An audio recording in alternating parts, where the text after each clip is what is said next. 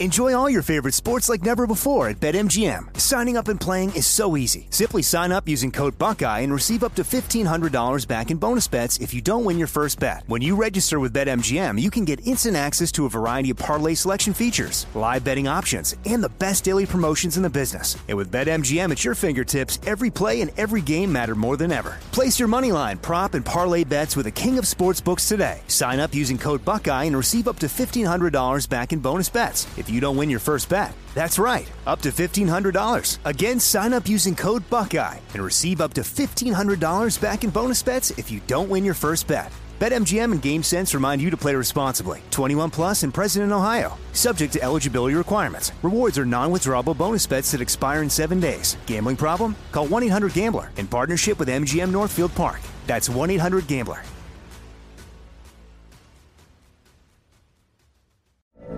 From BBC Radio 4, Britain's biggest paranormal podcast is going on a road trip. I thought in that moment, oh my God, we've summoned something from this board. This is Uncanny USA. He says, somebody's in the house, and I screamed.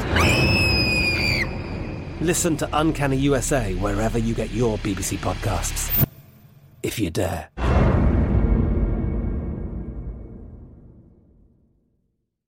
You know you've got a comeback in you.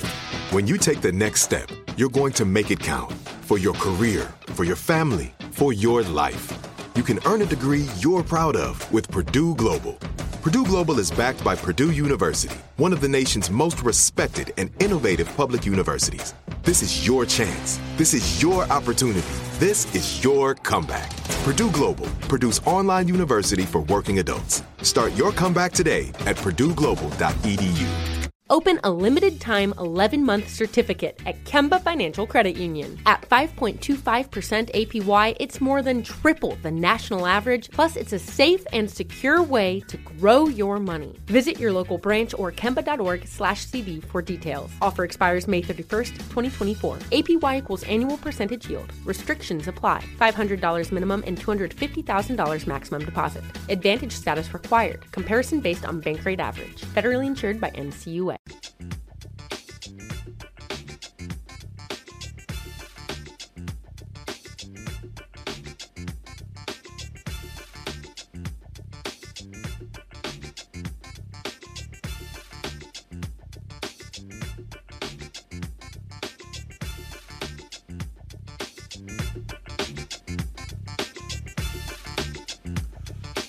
Today is Thursday, May 20th, 2021. Coming up on Roland Martin Unfiltered, California Congresswoman Barbara Lee co-sponsors the third Reconstruction Resolution to address poverty and low wages. We'll show you today's news conference. In Chicago, Mayor Lori Lightfoot announced she would only give one-on-one interviews to reporters of color. White reporters are really upset. I'm going to explain to you why she was right. Also, Congresswoman Karen Bass says the George Floyd Justice and Policing Act won't be ready by May 25th, the first anniversary of the death of George Floyd. In the Minnesota Court of Appeals, her arguments on whether the three former police officers involved in George Floyd's death should face additional charges. Plus, in our Where's Our Money segment, Byron Allen hits McDonald's with a $10 billion lawsuit. I will have the details. Plus, we'll be joined by Grammy Award-winning recording artist Major to discuss being honored for his 5-year-old release, Why I Love You. It's time to bring the funk on Roland Martin Unfiltered. Let's go. He's got it. Whatever the biz, he's on it. Whatever it is, he's got the scoop, the fact, the find. And when it breaks, he's right on time and it's rolling. Best believe he's knowing. Putting it down from sports to news to politics. With entertainment just for kicks, he's rolling.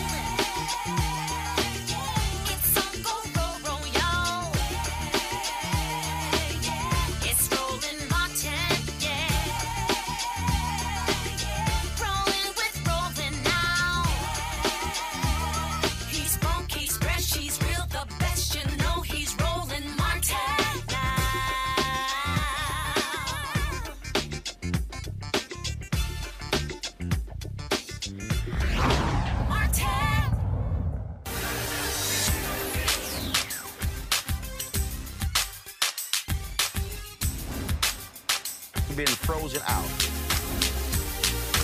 Facing an extinction nation level event. We don't fight this fight right now, you're not going to have black-owned media.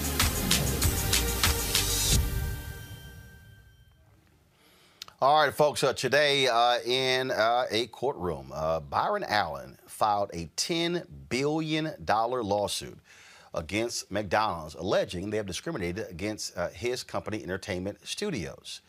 This is what the press release states that he issued today. Byron Allen's Allen Media Group, Division Entertainment Studios, and Weather Group LLC filed a lawsuit on May 20th, 2021 against McDonald's Corporation seeking $10 billion in damages for racial discrimination and contracting in violation of federal and state law. According to the lawsuit, McDonald's intentionally discriminated against Entertainment Studios and Weather Group through a pattern of racial stereotyping and refusals to contract. Entertainment Studios, a media company owned by African-American entrepreneur Byron Allen, owns and operates 12 high-definition TV networks that are carried by over 60 multi-channel video programming distributors, including Comcast, AT&T, UVerse, Charter Spectrum, Dish Network, DirecTV, AT&T Now, and Verizon Fios. These networks feature lifestyle content with general audience appeal and are widely distributed to over 180 million cumulative subscribers in all 50 states. In 2018, Allen acquired Weather Group, which owns and operates the award-winning cable news network, The Weather Channel, and the streaming service Local Now. McDonald's is the world's leading global food service retailer with over 39,000 locations that generate over $100 billion in annual revenue. African Americans represent approximately 40% in McDonald's U.S. sales, with McDonald's taking billions of dollars each year from African American consumers. But of its approximately $1.6 billion annual television advertising budget, McDonald's spends less than approximately $5 million each year, listen to me, each year on African-American owned media. And it has refused to advertise on Entertainment Studios networks or the Weather Channel since Allen acquired the network in 2018. Per the lawsuit, the McDonald's president and CEO, Chris Kempczynski, makes approximately $11 million per year, which is more than double what McDonald's spends per year on all of black-owned media combined. The lawsuit alleges that McDonald's refusal to contract is a result of racial stereotyping through McDonald's tiered advertising structure that differentiates on the basis of race. The primary advertising tier for McDonald's is referred to as General Market, and it constitutes the vast majority of McDonald's advertising budget. McDonald's, however, created a separate African-American tier with a much smaller budget and less favorable pricing in other terms. McDonald's contracts with a separate ad agency, Burrell Communications, for this African-American tier, thereby creating separate and unequal tracks for black-owned media companies to earn advertising revenue. McDonald's has created a discriminatory environment that is separate but not equal. According to the lawsuit, McDonald's relegated Entertainment Studios to the less favorable African-American tier, even though the companies own and operate TV networks that have general market appeal and do not specifically target African-American audiences. McDonald's does so because the companies are owned by Allen and African American. Through this stereotyping, McDonald's prevented Entertainment Studios and with Weather Group from accessing McDonald's general market advertising budget and deprived the companies of advertising revenue that otherwise would have been paid if McDonald's treated the companies the same as similarly situated white-owned companies. Now, Byron sent this out. This is the quote that he used. This is about economic inclusion of African-American owned businesses in the U.S. economy. Says Byron Allen, founder, chairman, CEO of Allen Media Group. McDonald's takes billions from African-American consumers and gives almost nothing back. The biggest trade deficit in America is the trade deficit between white corporate America and black America. And McDonald's is guilty of perpetuating this disparity. The economic exclusion must stop immediately. Now, folks, this morning, McDonald's released a press release stating what they were going to be spending or increasing their spend with black-owned media. I'm going to pull it up in just one second. And what they did was, in this particular statement, they announced that they are going to be, give me one second, I'm going to pull this up right here. Just give me 1 second here. I want to show you guys this. This is going to be what I'm showing you is actually from Ad Age. So Ad Age posted this particular story. They posted this particular story today. And this is what it says. McDonald's will more than double ad spend with diverse-owned companies. Then it says in the article, McDonald's is promising to more than double its U.S. investment in diverse-owned media companies, production shops, and content creators by 2024. Over the next 4 years, it will increase its U.S. advertising spending with platforms owned by Black, Hispanic, Asian American, female, and LGBTQ people from 4% to 10%. Then actually the article goes on to say that they actually were going to be spending, there's a press release that was sent out, they're going to be spending their resources. They're going to be going from, and let me just find that because I want to show you what McDonald's sent out.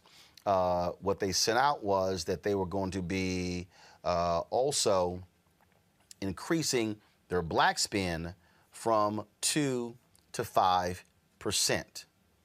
Now, why does all of this matter? You know, y'all know you've been watching this show. You've been seeing us talk about these particular issues. Yeah, this is the press release that McDonald's sent out today. In this press release, you see where it says they will increase their spending from 2% to 5% of national advertising spend over the next 3 years. Okay, now allow me to first of all let me read this quote here. We've been making serious commitments that are guided by our values, and with this latest move, we're taking action to advance diverse-owned companies across the marketing supply chain, said Morgan Flatley, Chief Marketing and Digital Customer Experience Officer at McDonald's USA. We're using our resources to support these platforms and businesses, which keep the brand at the center of culture while creating deeper relationships with our diverse customers, crew, and employees. Now, what Byron Allen also published was an open letter. That if y'all have the open letter, go ahead and pull it up, please. There was an open letter that he also published that was signed by several of us. I am one of the signatories on that particular letter. And what that letter stated, it was speaking to the issue of lack of a spend with African Americans and why it is important. Now, let me go ahead and pull this up so I can, literally, folks, this just came down. The lawsuit just came down, and so forgive me for being slightly out of breath here, but I want to pull this up so I can show you. So the signatories on this letter, Byron Allen, also Todd Brown, Butch Graves with Black Enterprise, Munson Steed with Rolling Out, and also Junior Bridgman, of course, who is a Coca-Cola bottler who also owns Ebony Media. He bought Ebony Media. Now, in this particular letter that we all agreed to sign, this is what Byron Allen states in here. Again, he says that McDonald's has spent approximately $17 billion in advertising promotion and very little went to Black-owned media, not to be confused with Black-targeted media. Simultaneously, as this is occurring, he wrote a letter to the CEO. He said, your own personal compensation package for 2020 totaled just under $11 million, more than double the approximate $5 million that McDonald's spent with all of Black-owned media combined last year. This is indefensible. Now, this is what he also says. He says, he said point blank, he said that, says in here that McDonald's has a racist and very toxic culture. He said, to be clear, this concerns Black-owned media and not minority-owned media. Because minority includes white women and large corporations like McDonald's often hide behind and tout their minority diversity records while continuing not to do business with Black-owned media companies. Now, let me speak to this. Here's the argument that we have been making for quite some time. African Americans are representing a significant market share of various companies, McDonald's, General Motors, Toyota, Target, and we can go on and on and on.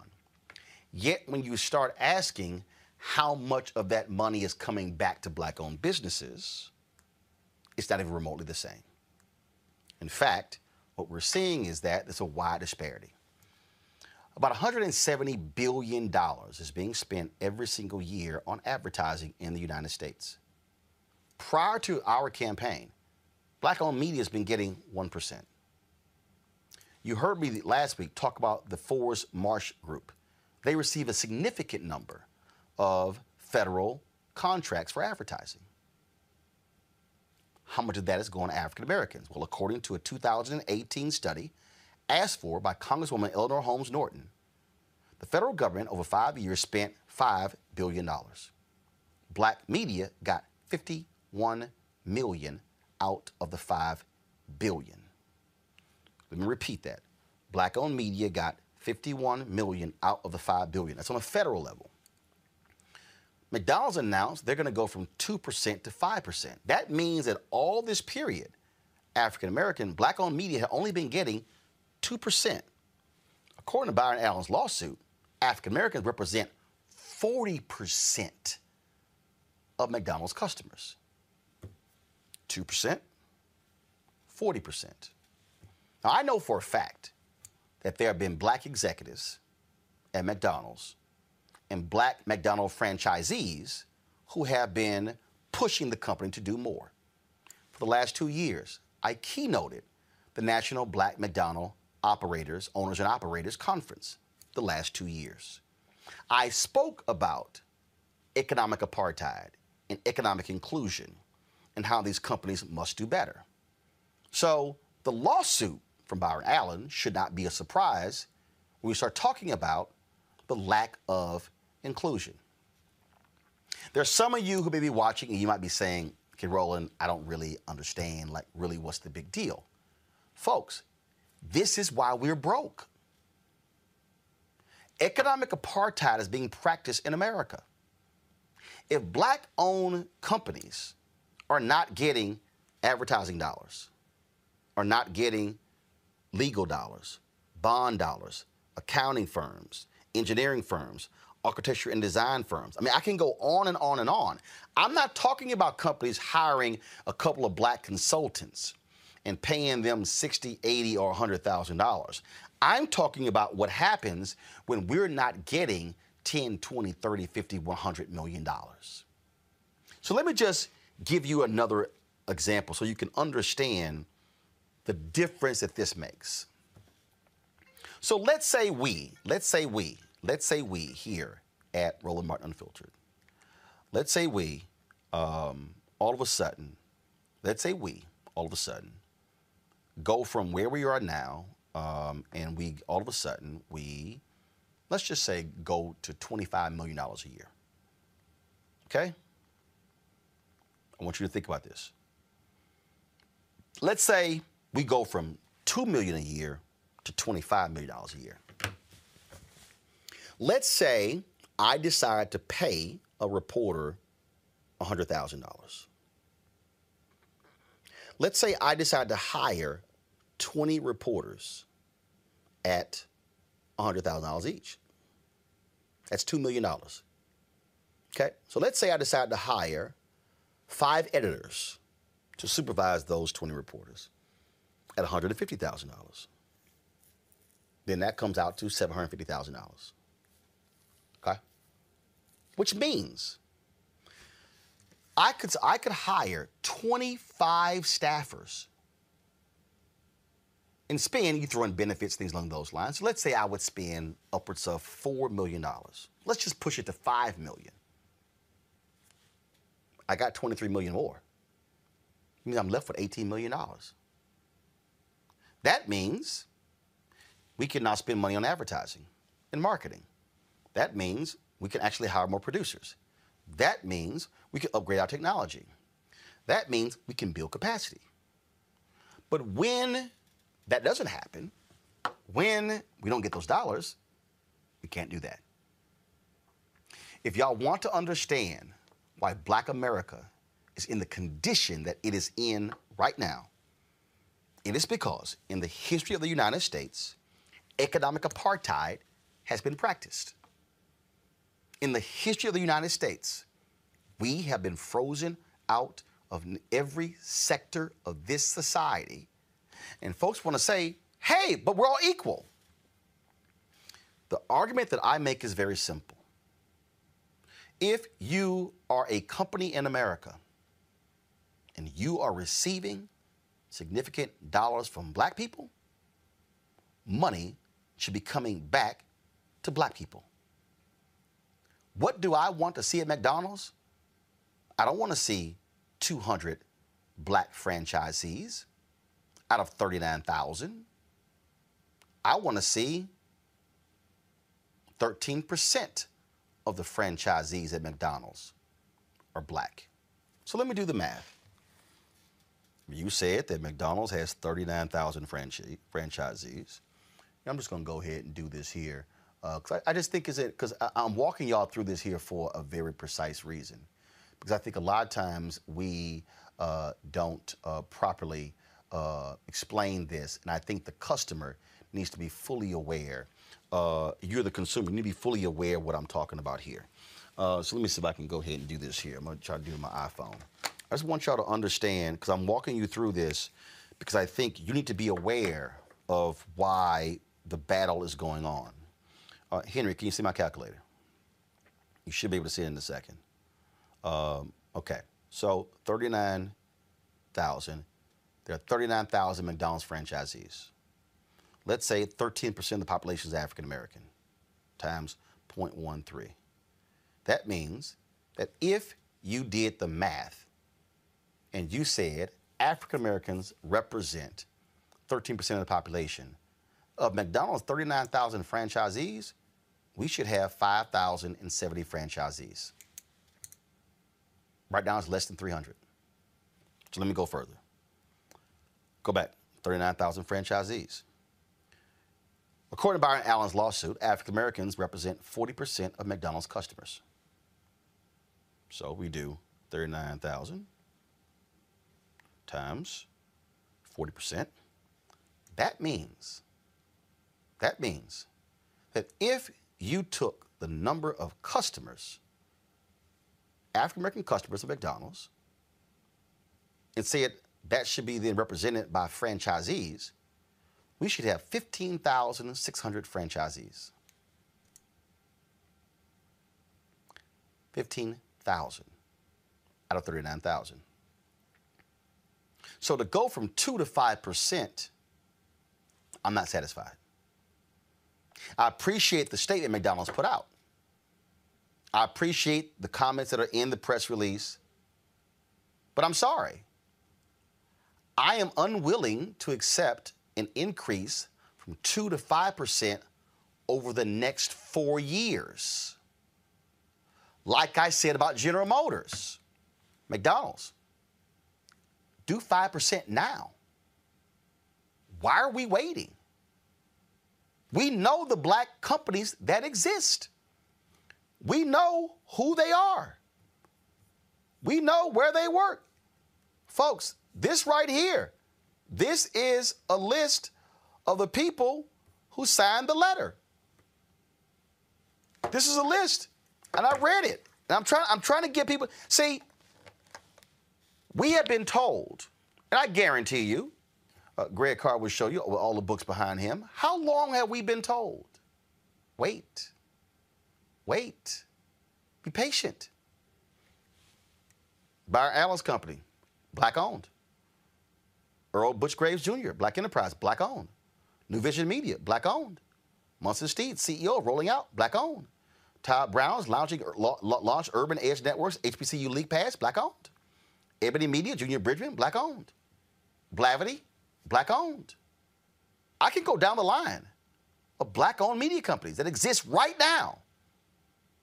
So the question is, why are these companies saying we've got to wait till 2025 to reach 5%? People say, be patient. We have been since 1619. We've been patient since 1865. We've been patient since 1877. We've been patient since 1954. We've been patient since 1960. Patient since 1968. African Americans will never, ever, I need everybody listening to me because I need you to understand what I am saying. We are no longer interested in talking about economic freedom. We are interested in practicing it. We're not interested in press releases. We are interested in direct deposits. We are not interested in talking about how do we get to that gold at the end of a rainbow. We're talking about depositing it. This generation is simply trying to fix this for the next generation. We're in the third Reconstruction. We're going to talk about that in a second. We're in the third Reconstruction. The first one failed because it didn't address the money. The second one was good, but it didn't address the money. We are no longer interested in just talking about voting rights and mass incarceration and criminal justice reform and health equities and education. Because, folks, this is America. And if you want to understand America, you must deal with the money. And if we, as black consumers, are spending it, we, as black owners, should be receiving it. My panel, Rishi Colbert, Black Women Views. Dr. Greg Carr, Chairman, Department of Afro-American Studies at Howard University. Also, Mustafa Santiago Ali, PhD, former Senior Advisor for Environmental Justice at the EPA. Reese, I want to start with you. Folk love talking about politically. Oh, black women. Oh, yeah, black women. We can get black women to turn out. But do you fund black women? Do you invest in black women? Are you hiring black women to be event planners? Are you hiring black women to be political consultants? Are you hiring black women to be pollsters? Are you hiring black women to produce the radio commercials? Are you hiring black women to produce the television commercials? Are you hiring black women to actually place the media? See, folk love our labor. They love us being political sharecroppers. They love for us being retail sharecroppers. But when we start talking about us selling the crops ourselves, then we're told to be patient. Not anymore. I completely agree with you, Roland. It's time to cut the check. I'm tired of the thank you, black women, for saving us. Thank you, black people, for saving us. And what do we get? We need a return on our investment, point blank, period. And it's long overdue. And I agree with you, Roland. We're not talking about cutting carbon emissions in the entire global world. We're talking about giving us some damn money. And y'all got the checks right now. You got cash on hands. So you can go on ahead and cut the check and put that direct deposit in these bank accounts. Anything else is nothing but rhetoric. And like I always say, I don't care about the rhetoric. I want to see the receipts. And it's time to start bringing some receipts to all of these pledges and all of these announcements that they're making. And as Byron Allen in the letter that you signed says, it's not just minority owned, it's black owned. I'm trying to figure out how the hell they have this wide bucket that pretty much captures at least 50% of the country in terms of what they describe as diversity, and say that whole diverse bucket is going to get 10% within the next 5 years. The math ain't math in McDonald's. We spending the money. I see McDonald's at the Essence Festival. I see McDonald's at all kind of black shit. But when it comes to paying black people, the actual owners, not just black targeted companies that are still white owned, they got nothing but excuses. So I'm with you 100% on this one, Roland. It's time to cut the check. Not 5 years from now, but today. Mustafa, let me be clear. And I know many of them. There are African Americans. First of all, McDonald's, our frat brother, was the first black CEO of McDonald's, Don Thompson. 18 months, and the board decided to get rid of him because they felt that he wasn't turning the company around fast enough.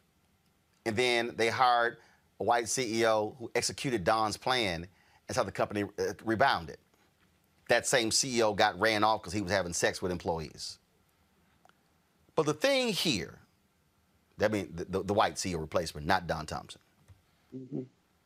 But so here's what I do know. I know black people who have been executives working inside who have been sounding the alarm. I know black franchisees have been sounding the alarm. I know that there are black people who are at Target, who are at GM, Ford, Chrysler, Mercedes, BMW. I know they are in every major corporation, fighting a good fight, trying to get these corporations to do right. They know the data. They know black people and what we're spending. They understand our spending capacity. Well, the corporations are playing games when it comes to supporting. And the thing is this here, we know we exist. So the reason we have small businesses can't build capacity, can't get dollars, can't build capacity. And so what this is about saying we're no longer interested in companies giving aid to black America, giving charity to black America, being philanthropic to black America. What we're saying is, no, this is investment. This is ROI. This is a return on investment. We are investing in you with our dollars. We expect you to support our businesses. Yeah, you know, this is about power. That's what it's really about, because they know if we build economic power, then many of the things that have been going on inside of our communities, because we didn't have the resources to be able to properly fight back, that paradigm then changes. This is an old narrative that we are dealing with, but we now have 21st century solutions to this old narrative. This is, as you led off with, about black farmers not being paid the same as white farmers for bringing in the exact same crops. This is about black folks paying money to sit in theaters and then being told you have to sit in the balcony or in the back. This is about black folks paying the same amount of money to get on a bus and then being told to sit in the back of the bus or in the back of the train. So this is about also disinvestment and the extraction of wealth outside of our communities. So they will take our dollars, but then they also disinvest in our entities, in the structures that are necessary for us to be able to, one, fully compete, and two, for us to be able to also make sure that the proper narratives are being shared. I saw it in the federal context. You talked a little bit about federal dollars and how folks would raise it, but then people would just kind of fluff it off and say, well, you know, we're making sure that white women and other minorities are being taken care of in this federal contracting and subcontracting space. You know, whether it's McDonald's or GM or whoever it is, if you want our dollars, then you have to also be willing to reinvest back into our communities at a fair share. And until that happens, there cannot be economic justice. And we should actually be utilizing our dollars better and saying that if these companies, these corporations are not willing to do the right thing, then you will no longer receive our dollars because there are other choices that we can move forward on. Now let me explain. I want Greg to really focus on this one. Because I see people in the chat going, boycott. See, that means you haven't studied your history. It was Reverend Leon Sullivan who created the apparatus that led to Operation Breadbasket. It was Operation Breadbasket he presented to Dr. King. Dr. King adopted that as the national program for SCLC. And then he picked Reverend Jesse Jackson Sr. to run it. I told y'all, if you read Martin Depp's book, you'll understand. Boycott was not first on the agenda. It was last. The mistake that people make, Greg, is they yell, boycott! But you have not informed anybody. You haven't taught anybody. You haven't made a demand. You haven't made an ask. You haven't negotiated a deal. If you understand Operation Breadbasket, you will understand that it was after the people were informed, the people were educated. It was after they collected the data to understand what they were asking for. It was after they then said, we want to see black executives, black hires. We want to see money invested in black banks. We want to see black businesses getting contracts. It was when the companies refused after a period of time, then they went to the pulpits and said, we will now take direct action. What I need everybody listening to understand is you've got to learn to stop being emotional by yelling boycott when you ain't playing nothing, when you've informed nobody, when you haven't taught anybody. So people just running around going, boycott, boycott, boycott. No. See, the announcement today, and again, I appreciate the announcement from McDonald's that they're going to go from 2 to 5% on black-owned media by 2025. Roland is saying, thank you, but we're not waiting for 2025. Do 5 now. And in fact, make your goal 13. The goal for me is not 5. The goal for me is 13. If we're spending, if we represent, if Byron Allen's number is right, that black consumers represent 40% of your market, well, the least you can do is spend the percentage that African Americans represent in the population. So I need black people to pump their brakes on social media when they start hollering certain things unless you put in the work to properly organize and mobilize your people. Greg?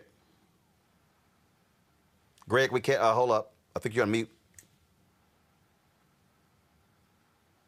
Okay. Now we got you. Yeah, I was typing on the computer over there. I was trying to pull up the case. I haven't read the case yet. If he's following the same strategy he followed in the Comcast suit, then this is a federal case. He's using that Civil Rights Act again. I was paying very careful attention as you narrated through there when he said separate but equal.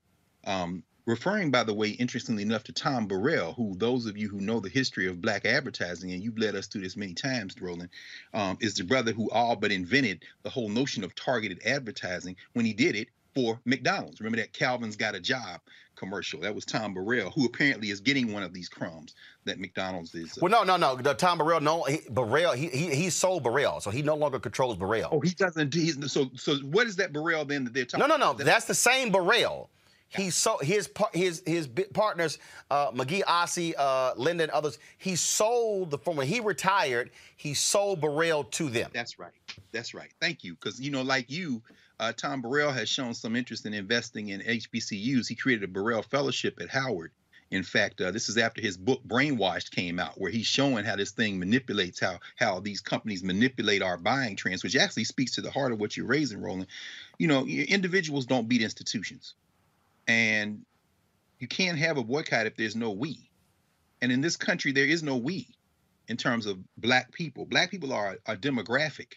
There's micro-targeting. There's the advertising, try to get us, you read Manny Marable's book, How Capitalism Underdeveloped Black America. Even the development of things like flavored sodas was targeted with black folk. You change the color of the sugar water, make it red, call it cherry, make it purple, call it grape, and then micro-target. This is what Pepsi did. And there's, like I said, a bookshelf of stuff's been written about this. But what you're talking about, Roland, there are a lot of moving parts, brother. And it's difficult. Near the end of his life, as Dr. King said, we need to redistribute the pain in terms of the selective buying movement. That came at the tail end of a lot of work. And of course, Reverend Jackson continued that, expanded it, the whole Wall Street project, the whole idea, whether it be beer distributorships or Wall Street, whatever you want to say. I mean, the idea of targeting. But here's where I think, for me, it's just very fascinating. Because again, this is breaking news. I was trying to look up the case. I haven't been able to locate it on the docket, but I'm going to read it. And realizing that Byron Allen has said over the next 2 years, he wants to invest up to $10 billion and become the largest television network in the country. He bought, 5 or 6 television stations last month for about $380 million. But I'm saying all that to say that we have someone in Byron Allen, and I'm the first one to say, look, my objective is black liberation. So, I was pretty hard on Byron Allen and will continue to be, but at the same time, recognizing that you need a Byron Allen to kick in a door, because we don't have an individual with enough institutional clout and the willingness to exercise it to kick that door in, unless you get somebody like a Byron Allen or Oprah Winfrey or, something like that. But I'm saying that to say this. My questions, I have a lot of questions. One would be, if he kicks in that door, because you all are signatories to that letter. And I read some of, I was able to find the letter. I was reading the letter. I'm saying, like, McDonald's spends $1.6 billion a year on advertising, and only like $5 million of that goes to Black-owned people. Okay, yeah. If you can increase that, and certainly if the demographic is right, 40%, then you're talking about a huge windfall. The question becomes, right, what do the Black controlled companies do with that money? Right. Is it like corporate America, where you basically engage in stock buyback, and then you sit back and you put your picture on the cover of Oprah magazine or Essence and say, "Be like me," or are you going to ride us to glory? This is my question with Byron Allen. Well, here's the deal. First of all, Byron's company is privately owned, so there's no stock buyback. Urban One is publicly traded. I saw a press release today where they were praising the McDonald's announcement for helping their stock price go up. Okay, but the thing here is, so let me unpack this. So I need people to understand, because again, we're talking about money here. The reason Black-owned media is small, the reason Black newspapers are small, the reason all these entities are small, because we've been suffocated out of the dollars. I'll say it again. I got no problem saying it. This is very simple, folks.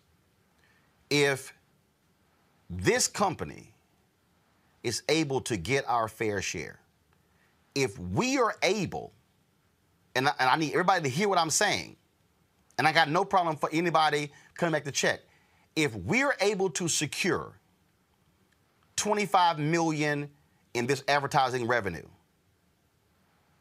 30 people will be hired. Show me, I don't know if you got 30 Black journalists at the Washington Post. See, this is the difference.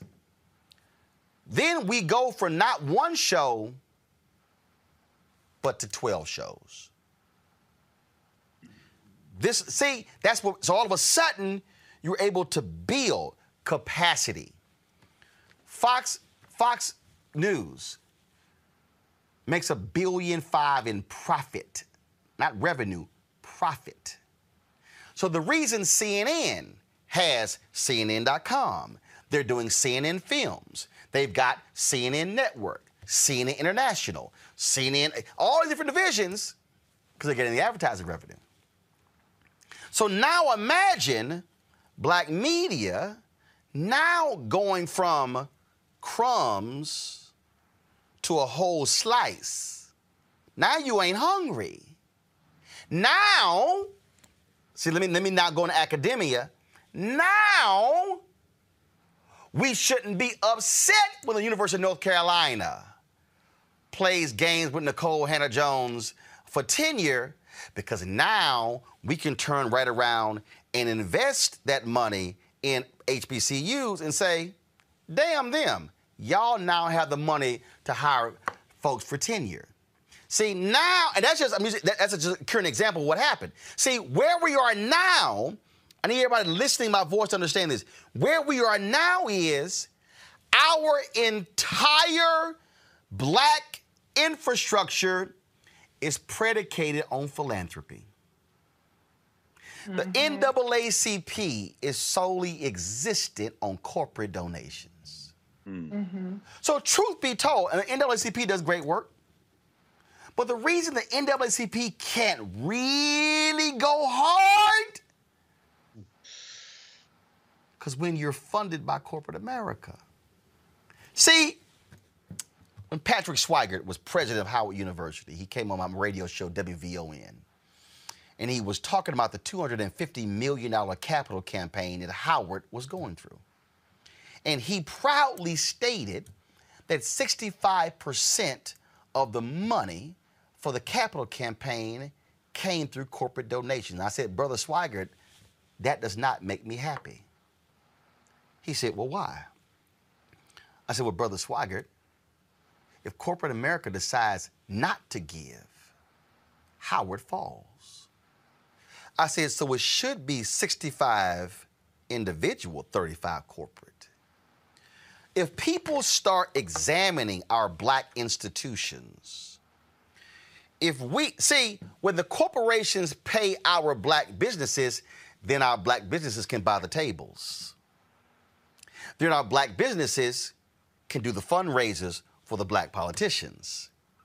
Then the black business owners, when Mustafa is working on environmental justice, we can say, brother, you don't have to sit here and go to that white nonprofit and beg them and kill yourself for $100,000. Here's $1 million. That, folk, is why we are sitting here.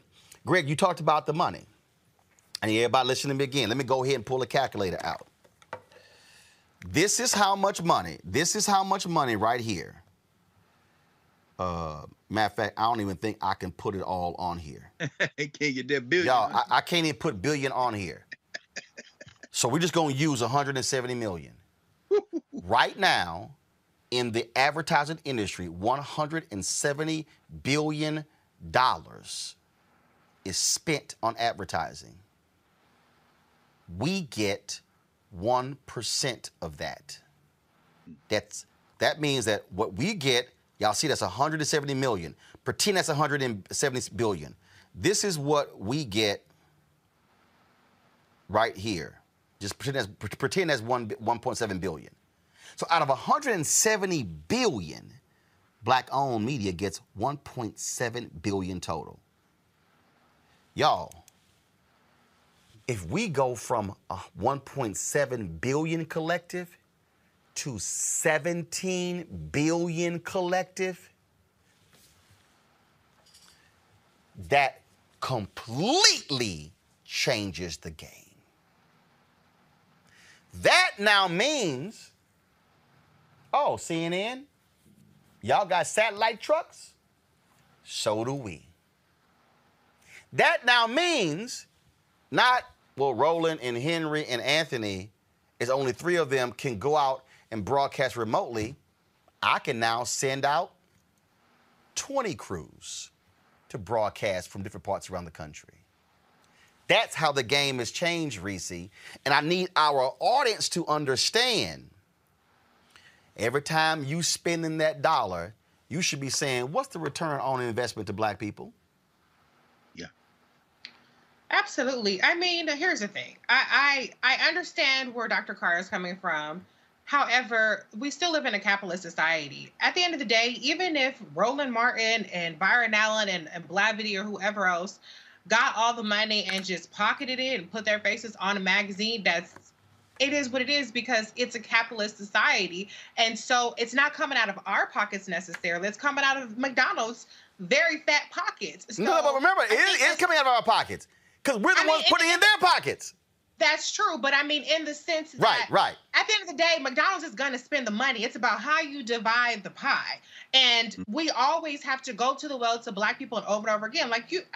Actually, Roland, I agree with your point in terms of reliance on corporate donations, but it is kind of tiresome that every time black people got to come up with their $5 and they $10 and they $15, and we got to scrape and scrounge to fund things when there's plenty of money out there. It's just not coming to our institutions and to our companies. Right. Now, I firmly believe that the money going to our institutions will have a positive impact, as you laid out, Roland. It will have the impact of our stories being told. We have more autonomy. We have more capacity. And we know in this country, if it doesn't go viral, you don't get justice. So when this person is shot by the cops, if it doesn't become a hashtag, if it doesn't make it to CNN, that person's not getting justice. So there are real implications to scaling up the capacity for black businesses. But my point is, aside from all of that, we still got to make demands of these institutions, of these corporations, to give us a bigger slice of the pie.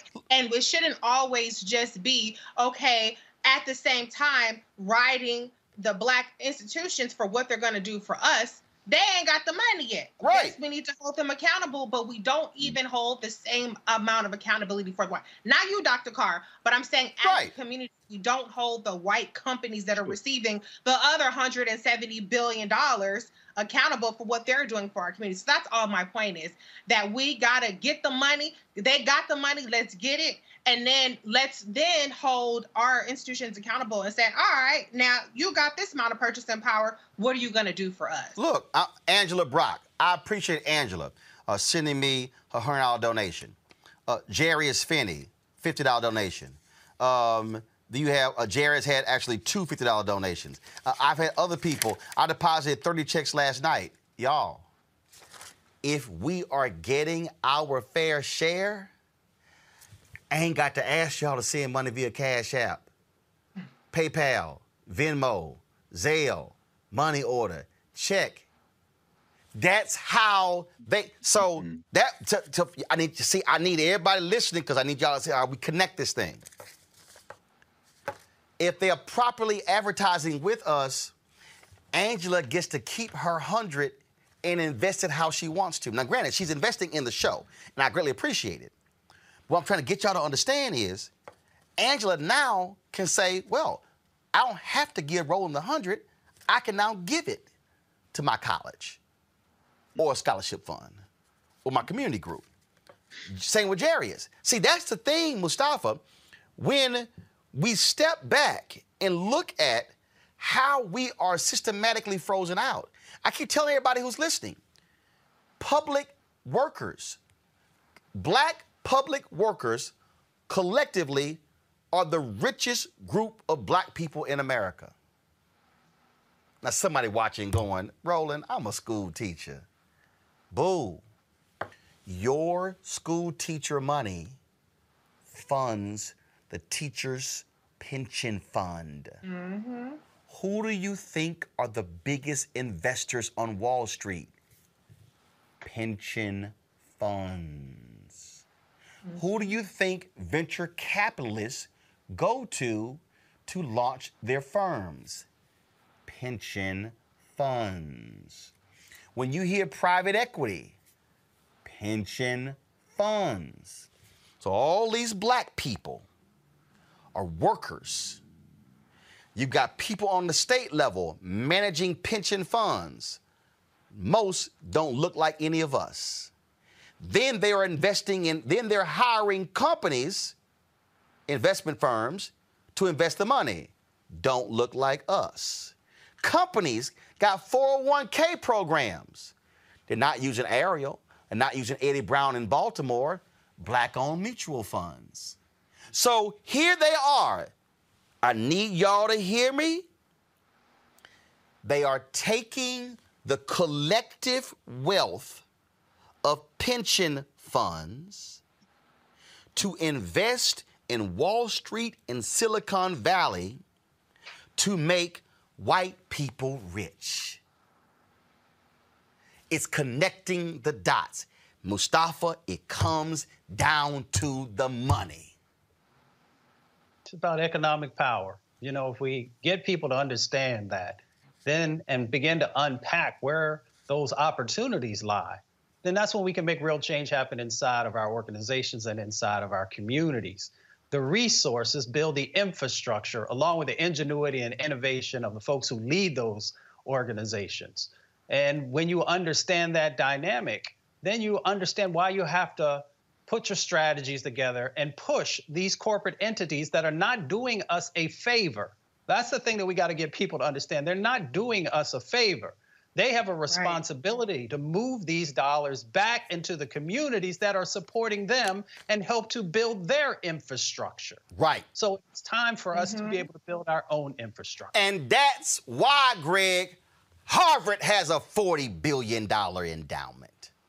That's why Columbia and Cornell and Texas A&M, because when you've been sitting on the money, and when folks pass on and they give to the university or they drop these millions upon millions, and so, sure, folks are excited that Mackenzie Scott, the ex-wife of Jeff Bezos, has been sending, she's just increased the endowments of all these black universities.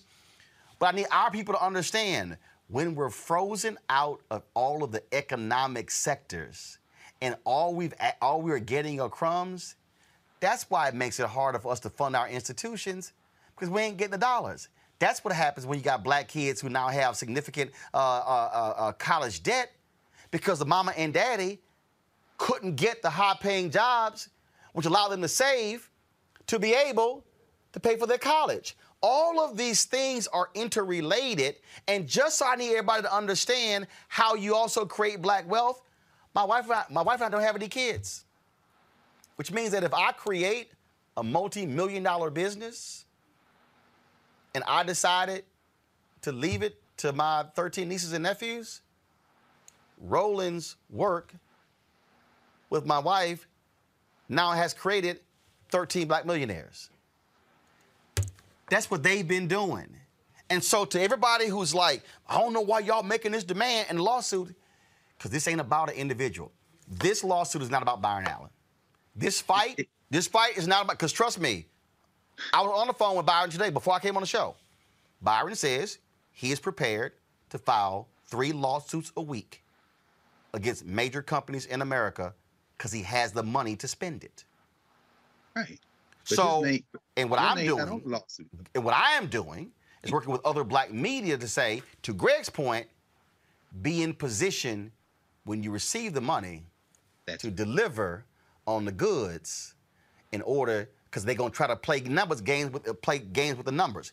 This is all we're saying. But this fight we're in right now, y'all, this is what the first and the second Reconstruction was about. Don't get just caught up in somebody saying, pass the George Floyd Justice Act. No.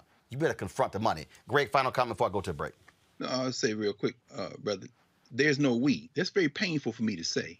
There's no naturally developed we. Yep. Byron Allen could say that, and I hope he follows through on it. But the simple fact of the matter is, in the court, it's only Byron Allen. And I'm saying that to say in this larger context, it's very important for us to understand this. I say this often to my students. I said, our solidarity was stronger the farther back you go to the lash, because we were held together through apartheid into a need for collective communal work.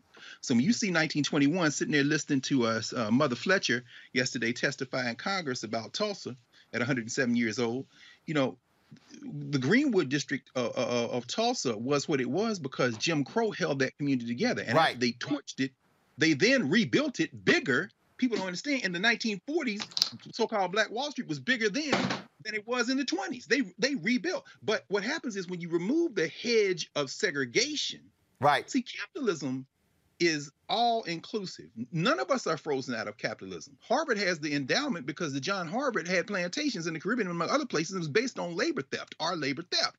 Once you have accelerated and gained that type of advantage, you never lose it. Right. The inequality just continues to expand. And so I guess what I'm saying is that it's more than us just thinking that there's a we. We can't stipulate that we.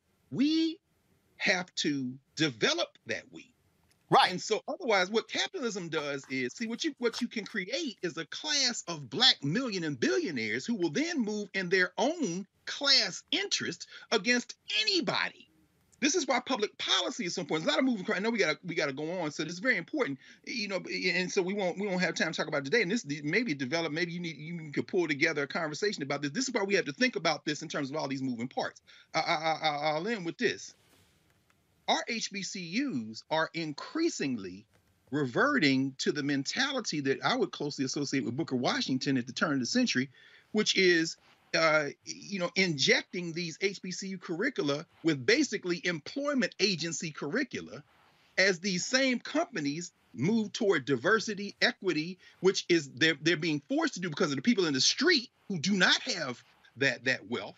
But the concession is we'll pull a few more of you blacks in, make you a little bit richer, and as a result, the idea of developing a common mentality is checkmated in a capitalist society where we have taken individual progress as a proxy for collective progress.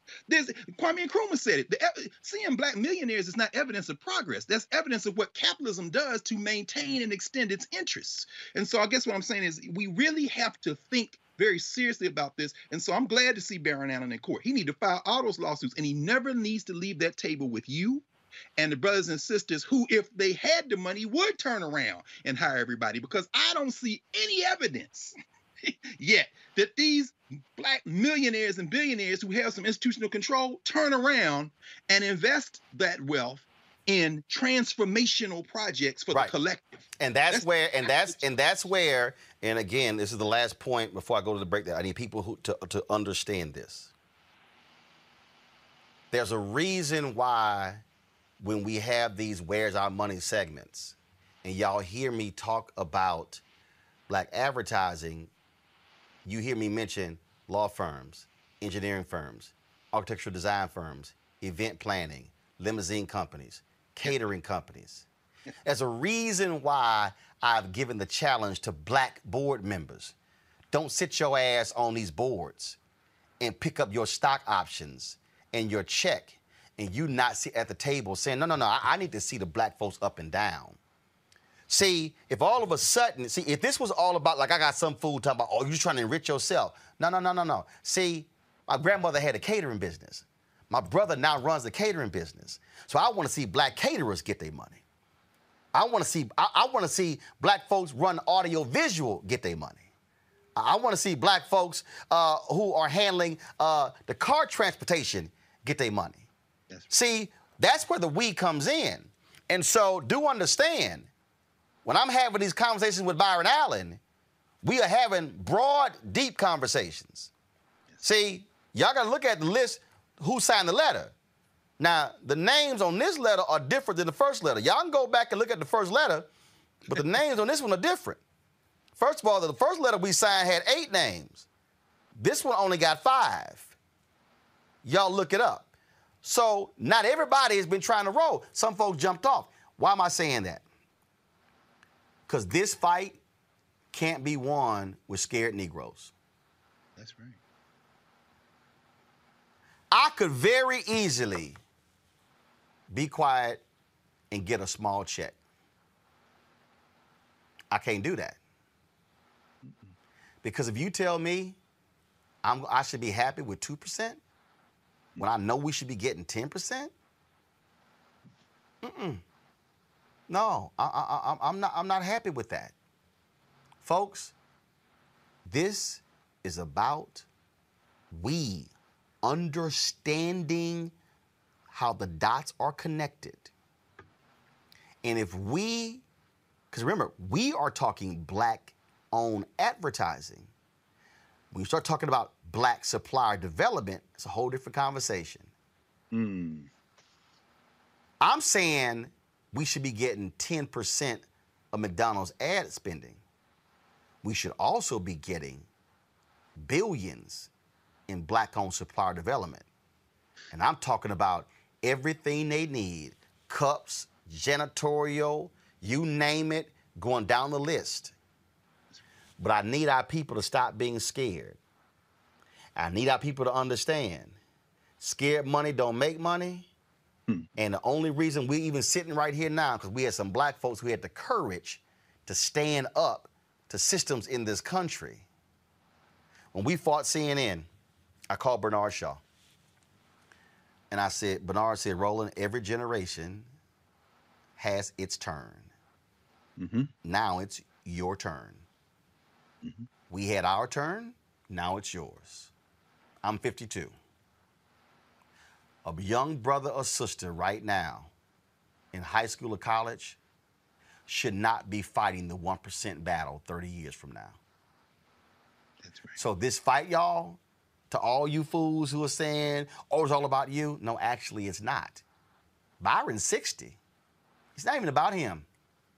It's not about Todd or Junior or Butch. No, it's actually for black-owned media 50 years from now.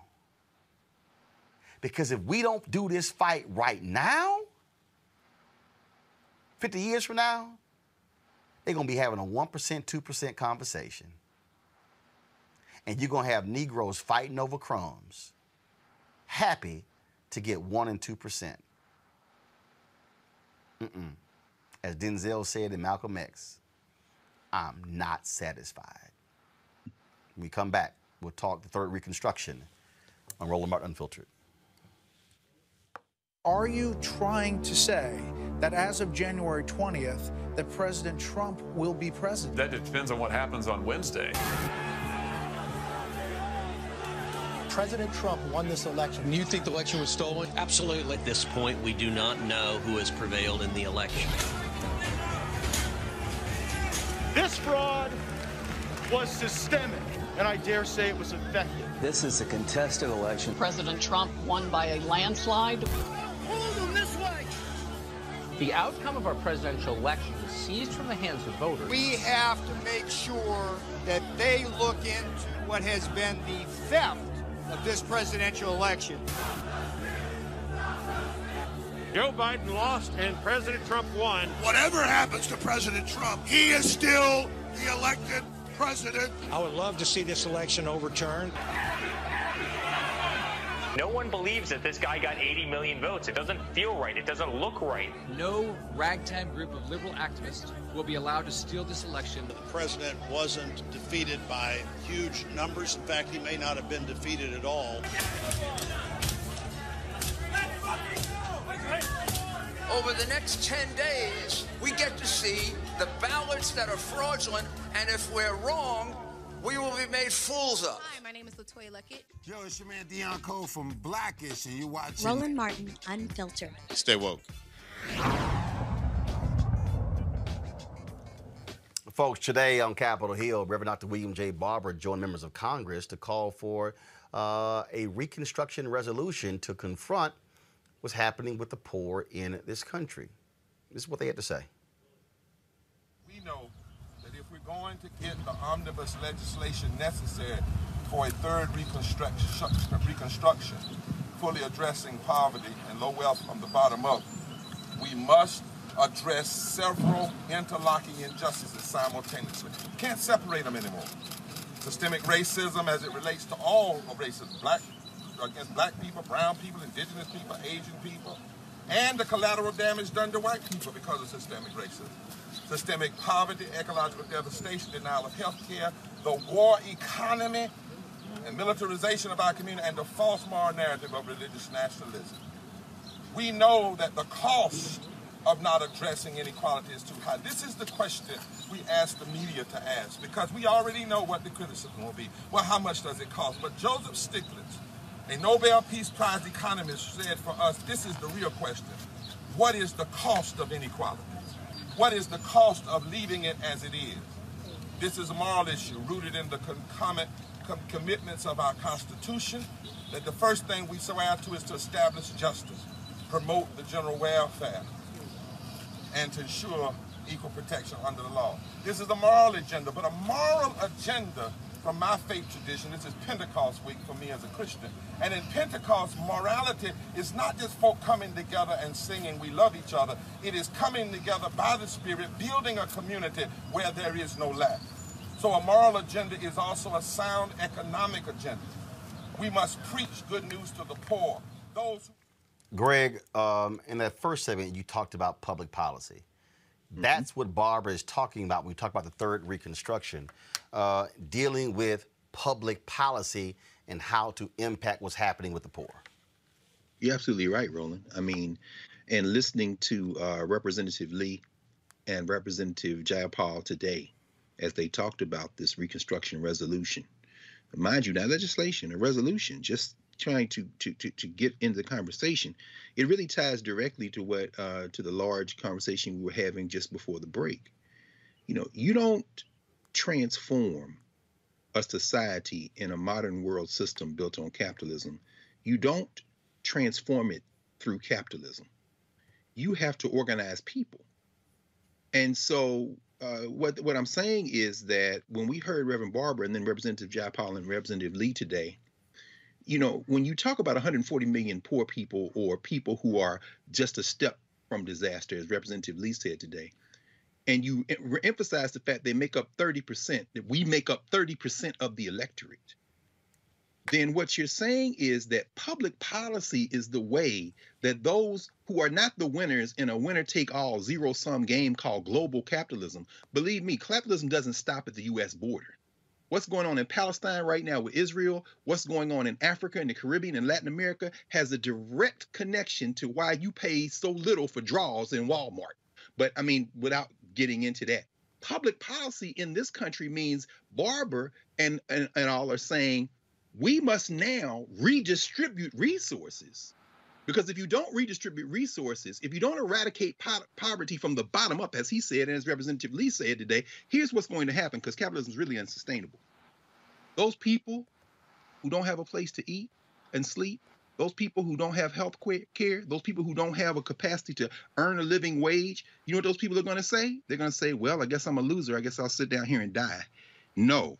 As the dude told me when I was getting my doctorate at Temple, and I saw the brother, he said, man, they getting around of layoffs over here. He worked on the crew at Temple. I said, what you gonna do, man? He said, I'm gonna get this last check and buy a pistol and a ski mask. See, here's what people don't understand about capitalism. It is unsustainable. You know how you stop war? You create a society where people don't feel like they have to go out and rob somebody, damn it, because you ain't got enough police. We're going to talk about the killers a little bit later. But what we're seeing now is the result of stratospheric inequality. And that's what Reverend Barber, Reverend Theo Harris, the Poor People's Campaign, and the tradition of Martin King and everybody else is trying to stop before it spins out of control. And we all out here trying to find a gun. And that's when you're going to find out the Second Amendment ain't worth the paper it's written on, because you ain't going to be able to get a gun. See, Reese, this is one of the reasons why when all these companies were complaining, they were complaining about, these unemployment benefits. And I got a tweet earlier, and I wish I can remember who sent it to me. And it was one guy who he had to raise his wages to $15 an hour, and then he started marketing his available jobs. Guess what happened? They all got filled. Then guess what happened? He didn't see a drop off in revenue. See, what you're seeing with this what you're seeing when people demand $15 an hour, you're seeing people say, y'all want somebody to work for $7 an hour, you're not providing any child care, I don't have transportation. So hell yeah, if I got to go through all of that, I might as well just take unemployment if literally I can't even afford the child care. So all these pro-lifers, the party of family values, don't like Head Start, don't like prenatal care. All of a sudden, y'all want to holler why these lazy folks can't work. A lot of them want to work, but there are other impediments to keeping them from working. Absolutely. I mean, and here's the thing that's so crazy about this is there are public policy proposals, there are politicians that are actually trying to get to the root of this problem. But what's happening, the number one way to combat that is not actually through this capitalism, it's actually through this propaganda campaign, this disinformation and misinformation campaign that keeps people distracted, that keeps people dumb, that keeps people ignorant, that actually empowers their ignorance through all of this false information to turn them against the very people that are actually trying to propose the solutions that will uplift their lot. That is the craziest part about the society that we're living in. So I understand Dr. Carr's position about capitalism and being unsustainable, but I think one of the really pressing issues that doesn't get enough attention is how unsustainable our society is if we continue to live in a society where we don't agree on a basic set of facts, where we don't live in a fact-based society. We don't live in a science-based society when it comes to this pandemic and the vaccine, for instance. We don't live a fact-based society even when it comes to our politics. And I've seen this. I'm not going to invoke any names because we don't have enough time for all that. But I will say I've seen time and time again where people are against let's just say the CBC, for example. The CBC gets more shit than Mitch McConnell and Kevin McCarthy and any of these other, even Donald Trump did at the time. And they're the ones who have put forth the HR 40 Commission. They're the ones who have been the conscience of the Congress. They're the ones who have for decades tried to push forth poverty-reducing measures, universal health care. John Conyers was the one who introduced it over and over again before Bernie Sanders became popular for not championing it, but for talking about it, let me say that. And so we have a disconnect in between where we have people that are so blinded and so captivated by disinformation that they're actually making it that much easier to keep them down because they're not supporting the people. And it's not a magic wand, but it does start with actually supporting the politicians at every single level that are actually proposing these solutions. Mustafa. Well, I know policy. And, you know, it's interesting. When we talk about poverty in our country, you know, it is debilitating to the mind, to the body, and to the spirit. And when you look at the policies that are connected to each of those elements, then you understand the dynamics that are happening in America. You know, we understand the lack of investment that is happening around education and accessibility, and how we are unwilling to pay folks who are actually creating the next set of leaders for our country. So that says something about our country and where we place value on individuals. When we talk about the body, there's no reason for folks to be dying prematurely from air pollution, or when they turn on the tap that they can't have clean water coming out, or being exposed to lead. We know that in our country right now that we got a wealth gap that's going on. So this resolution begins to get people focused in the right direction if they're willing to actually do the hard work. When you got $171,000 going to white families and $17,000 going to black families and brown families, then you know you got a problem that you have to be able to address if you're serious about the dynamics that are going on in this country. When you got 24 million people who are dealing with food insecurity and living in food deserts, and 25 million people who are in physician deserts and medically underserved areas, and they can't actually even get to a doctor, even in a COVID-19 pandemic, then you know you got some problems that are going on. When you got 500,000 people who every night in this country are going to bed homeless or housing insecure, that goes back to the poverty part of what Dr. Barber was talking about. When you got 2.2 million folks who are in prisons and jails and internment centers, and that you continue to feed that pipeline, when if you made the investments in these other areas that we're talking about, you could completely change that dynamic, and you could build wealth back in black and brown and indigenous communities, because the men and some of the women are not going to jail, but they're actually being utilized with that God-given ingenuity and innovation that they have. You can change the dynamic. And for those brothers and sisters who are focused on gun violence and the 36,000 people who are dying, it is tied to poverty. Yes, people are making choices. People are losing hope because folks won't invest in them. So when we have this resolution talking about this third set of opportunities, and when Biden, who I support, everybody knows that, and I love Kamala, then we should be having not just a Build Back Better campaign, but a campaign that is specifically focused on those individuals who have been unseen and unheard. And I believe that the administration is actually trying to do that. But sometimes we got to call it out. Who are the folks who are in pain right now? Who are the folks who have been disinvested in? And are we serious about changing this system? Our brother W.E.B. Du Bois shared with us that the system was not designed for us. That's right. But I think we can change that dynamic here. In the 21st century, we can make some decisions about if we really truly want to embrace everyone in our country, do we actually want to truly lift everybody up? Then that means we have to have intentionality. And we have to have intentionality in making sure that policy, which has been infused with racism and discrimination and biases, that is extracted and that is no longer allowed, and that there is penalties for those who continue to utilize those types of practices, whether on the federal, the state, the county, or the local level. That's right. Hear, hear. We can leave it at that. The George Floyd Justice and Policing Act, folks, will not be ready for a vote by May 25th, the first anniversary of George Floyd's death. Congressman Karen Bass emphasized that the bipartisan group working on the police reform bill wants to get it right.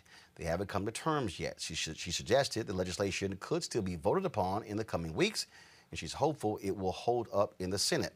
Qualified immunity and a federal provision known as the color of law are two terms still being negotiated.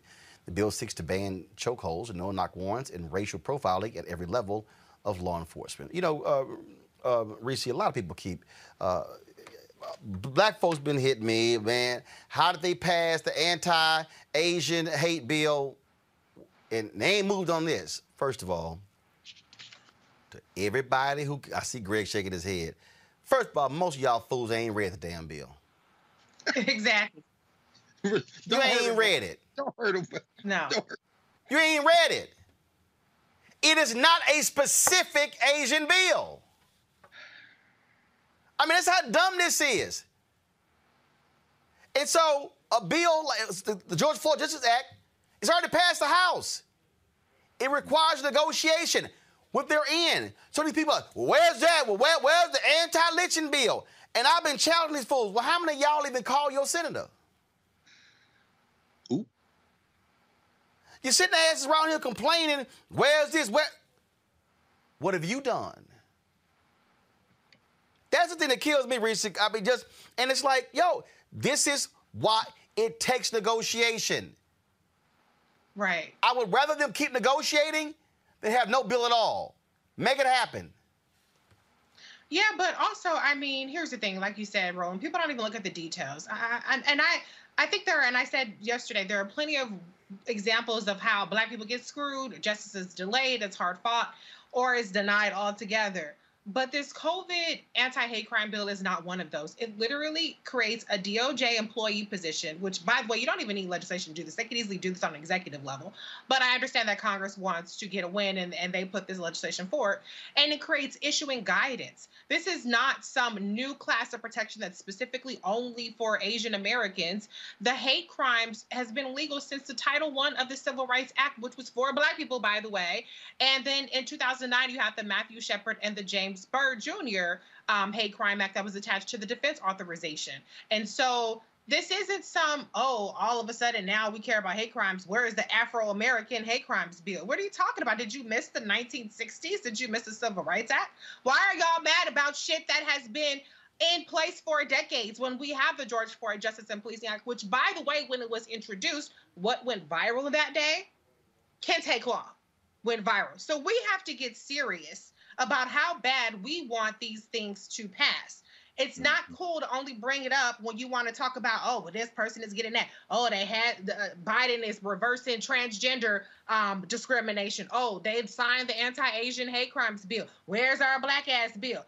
Well, where is the energy to pass it? Why did we not seize the momentum when people were out in the streets and we had a bill on the floor to pressure Mitch McConnell to get up Rand Paul's ass when he was filibustering the anti-lynching legislation that had passed 2 times previously under the leadership of then Senator Kamala Harris, Senator Booker, and even Tim Scott unanimously?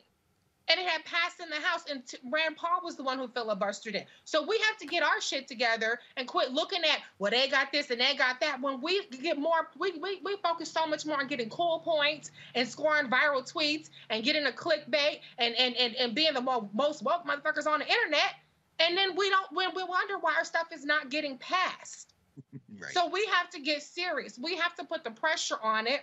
We should have done it 10 times more last year, but we were too busy arguing about this doesn't go far enough and this doesn't happen. And then a year later, everybody's complaining about the bill that they trashed and didn't get behind last year. So get serious and let's see what happens. But I already see people trashing qualified immunity. It might be out. Qualified immunity is probably going to be out, but we're going to get the ban on chokeholds, which is what is addressing Eric Garner and actually addressing George Floyd. We're going to get the ban on no-knock warrants. We're going to get the registry, the National Registry, which something like that would have prevented the person who killed Tamir Rice from being able to get his job. So there's a lot of victories in this bill if we get behind it and quit trying to tear down any kind of progress that we can make so we can complain a year or 2 years later down the line if we don't have any progress. So here's what is interesting, Greg. And this is from an NPR story, and this is for the people, again, who don't read. It says the bill aims to make the reporting of hate crimes more accessible at the local and state levels by boosting public outreach and ensuring reporting resources are available online in multiple languages. It also directs the Department of Justice to designate a point person to expedite the review of hate crimes related to COVID-19 and authorizes grants to state and local governments to conduct crime reduction programs to prevent and respond to hate crimes. Greg, that's not only Asians. It's hate crimes. That's everybody. So for all the people who keep acting like, the Asians got their bill, y'all, I told you, all these old fake-ass YouTube historians, Roland Martin, you did a video saying Congress can't pass a specific bill based upon race. Y'all, the attacks on Asians precipitated the bill. The bill ain't specific to Asians. It's not. If there's a hate crime that involves somebody black, this also impacts them. I don't understand why people, and again, this is what happens when you listen to these fake-ass YouTube historians who read nothing, and y'all fools get all excited and hyped about, well, so-and-so, she said this, and he said this. If black people are a victim of a hate crime, it can get reported under the... Greg, go ahead. No, brother, you laid it out. You answered the question. We're not only not reading, we're in a society where literacy is not an asset. Everything is tied to your capacity to earn some money, to make some money. So, you know, the least amount of time you can spend reading, thinking, you know, those things are diminished in this society. So, I mean, so of course they wouldn't know. But yeah, having read, as I think we all have, the COVID-19 Hate Crimes Act, you know, it's a couple of things struck me. And then listening, of course, to Congresswoman Bass today, who said, you know, if this thing passed the way I wanted it exactly, after it passed, the next day, I will be back in there moving forward. In other words, there are no silver bullets. And Reese, you made a very important point, sis. When you look at that's 3 or 4 years after the end of the Civil War, 1865, 6, 7, the Civil Rights Act of 1866, going back to Byron Allen, that's what he's using to go into court, I suspect, when I look. The legislation and policy is only as good as your capacity to enforce it. When you saw the deaths of Swerner, Goodman, and Cheney a century later in 1964 in Mississippi, the reason why United States versus Price reached the Supreme Court and they were able to uphold a federal conviction of those crackers who acted as a mob in there, who acted under the color of law, was because the example was so egregious that you could charge them and convict them on intent. The problem with the George Floyd Act is the problem in American law in the first place, which is when you're dealing with non-white life, the assumption is that there was no intent in terms of harming non-white people, particularly black people. There was no intent that was racial. All of that is about juries.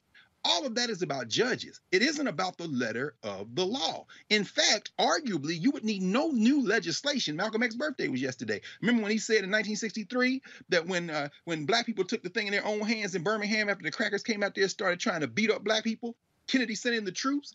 Malcolm said there was no new law. There was only a decision by a policymaker to make these words mean something when white life was being threatened. Why am I saying that in the context of what we saw today with this COVID-19 Act? You're absolutely right, Roland. Money in that act is going to be used to create a national database. You know who doesn't want a national database? The 5 congressional Republicans out of Georgia who voted against it, including that nut Marjorie Taylor Greene. And in the United States Senate, one of the leaders of the January 6th insurrection, young Josh Hawley, out of Missouri, who was the only member of the United States Senate to vote against the legislation today. Do you know why?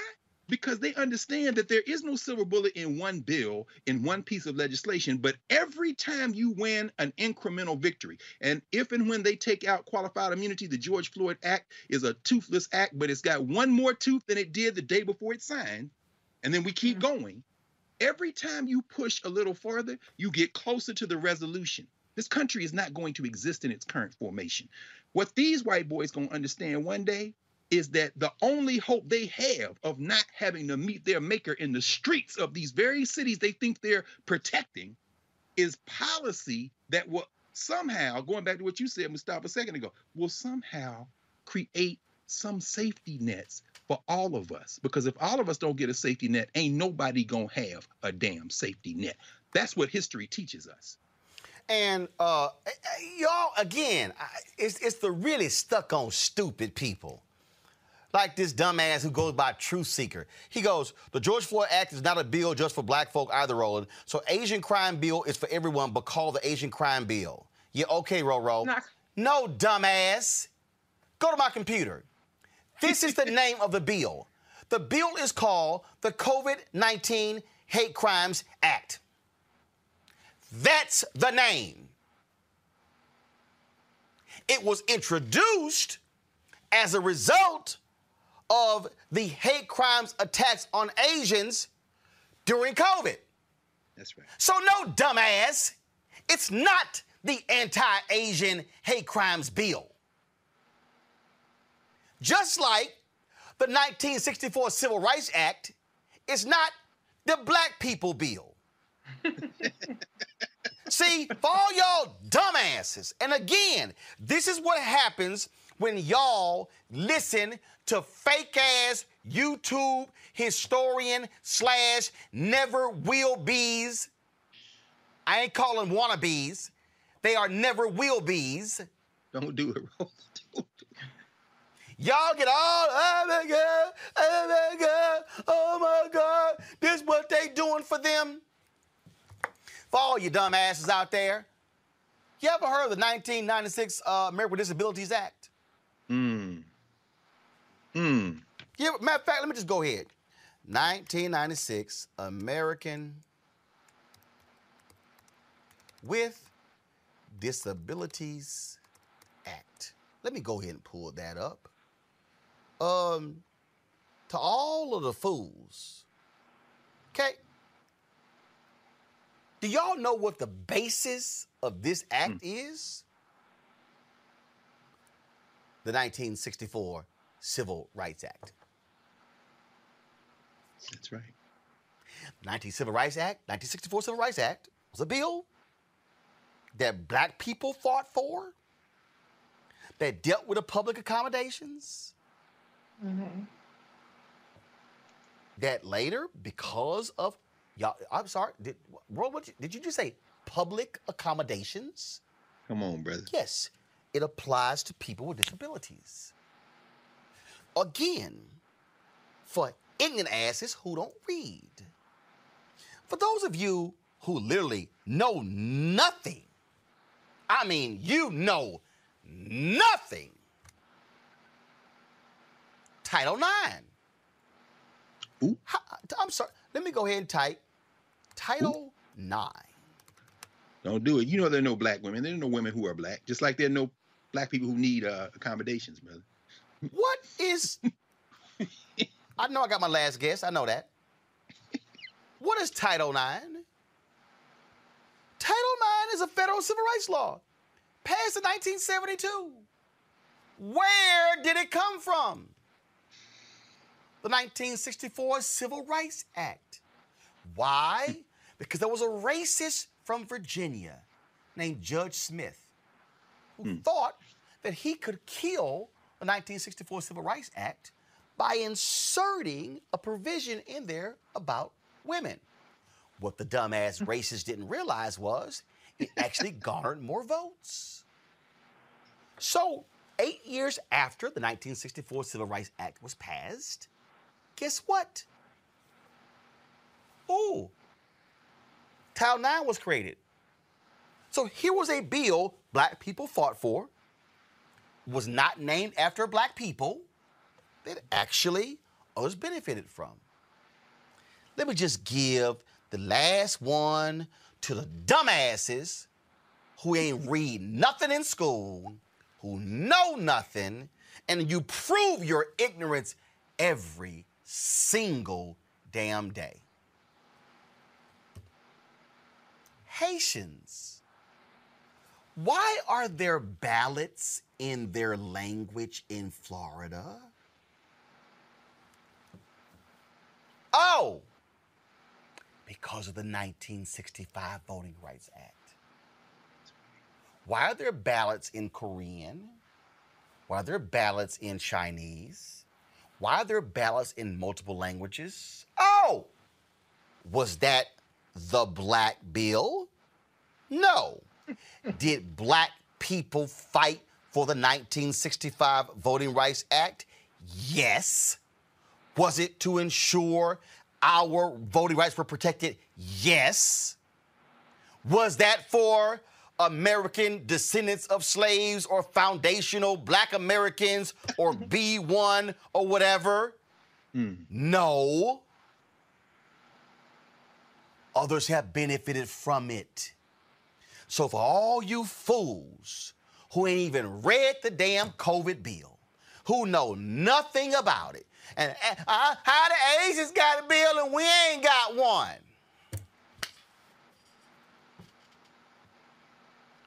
I ain't hear y'all say that when Congressman Bobby Scott got the bill passed when it came to the police registry that Obama signed into law when they were out in the streets protesting with Black Lives Matter.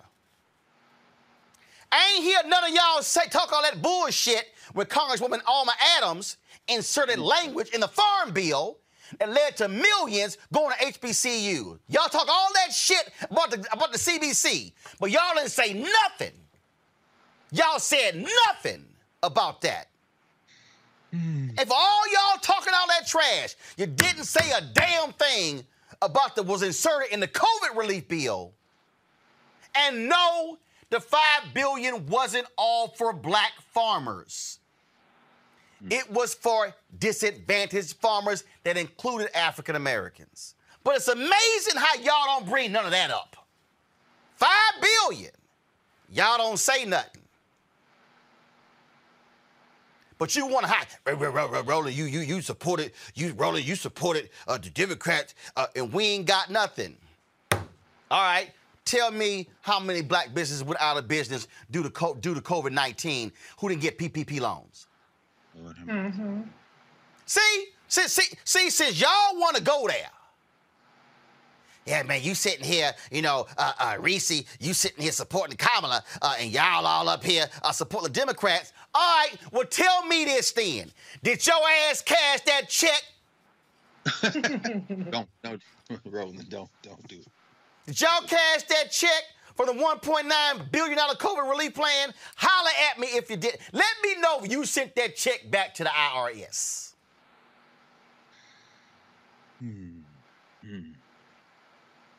And for every fool hollering, where the anti-lynching bill, how many of you punk asses called Senator Rand Paul's office? Exactly. That's right.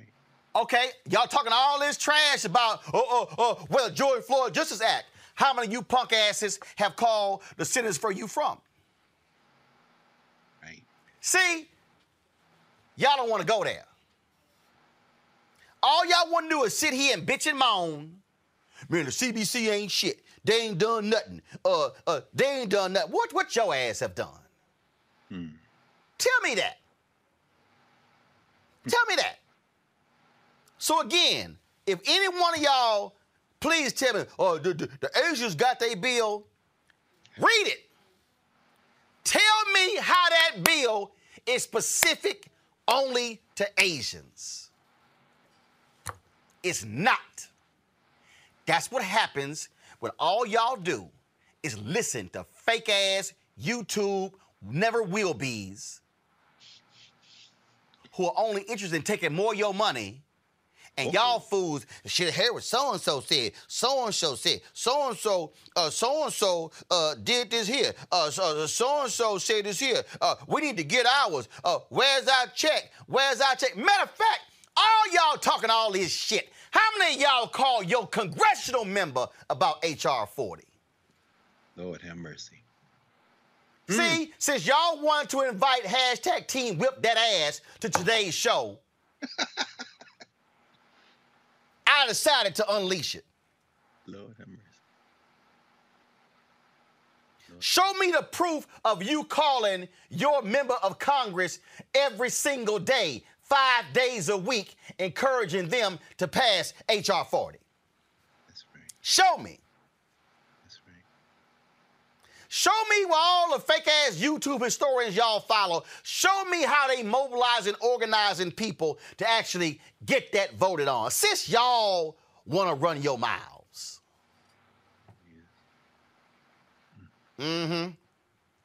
I thought so. Y'all mighty damn quiet. Punk-ass truth seeker, you ain't seeking nothing right now because you sought that ass whipping and you got it. And he's a proxy for a whole bunch of y'all. So y'all can stop sending me these stupid tweets. Well, how the Asian got theirs and we ain't got ours. Please, by all means, show me the Asian-specific bill.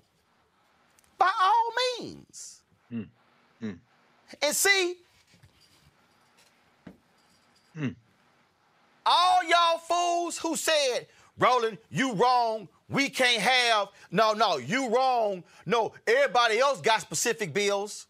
That $5 billion, why they getting sued? by white farmers. Say that. Come on, Roland. Right there. Put that right there. Make sure people understand what you about to say. Say, all y'all punk asses talking all this trash. I told y'all what happens when you do that. That's right. So since y'all keep saying they need to sign a law specific to black people, again, why they getting sued by white farmers? Saying you can't set aside $5 billion for non-white farmers. It's unfair to us. Even though we know less than 1% of the more than $50 billion that went to those farmers under Trump only went to black farmers. Mm-hmm. See, it's amazing what happens when you actually read shit. My daddy watched damn near 6-7 hours of news a day. Read the paper backwards and forwards. That's where I got it from. So excuse me, I actually read. I actually listen. I'm not one of you derelicts who listen to folks with bad lace fronts. Oof. And listen to other incompetent wannabe economists. And listen to folk who just run off at the mouth, but who don't actually teach you civics. Mm. If you want something, pick the phone up. Call. Show up. You ain't got to come to D.C. Take your ass down to the district office. Every member of the House has a district office. That's right. You ever visited? You ever drove by it? Mm. Every United States senator has multiple offices in the state. Have you been there? Have you visited? Do they know your face?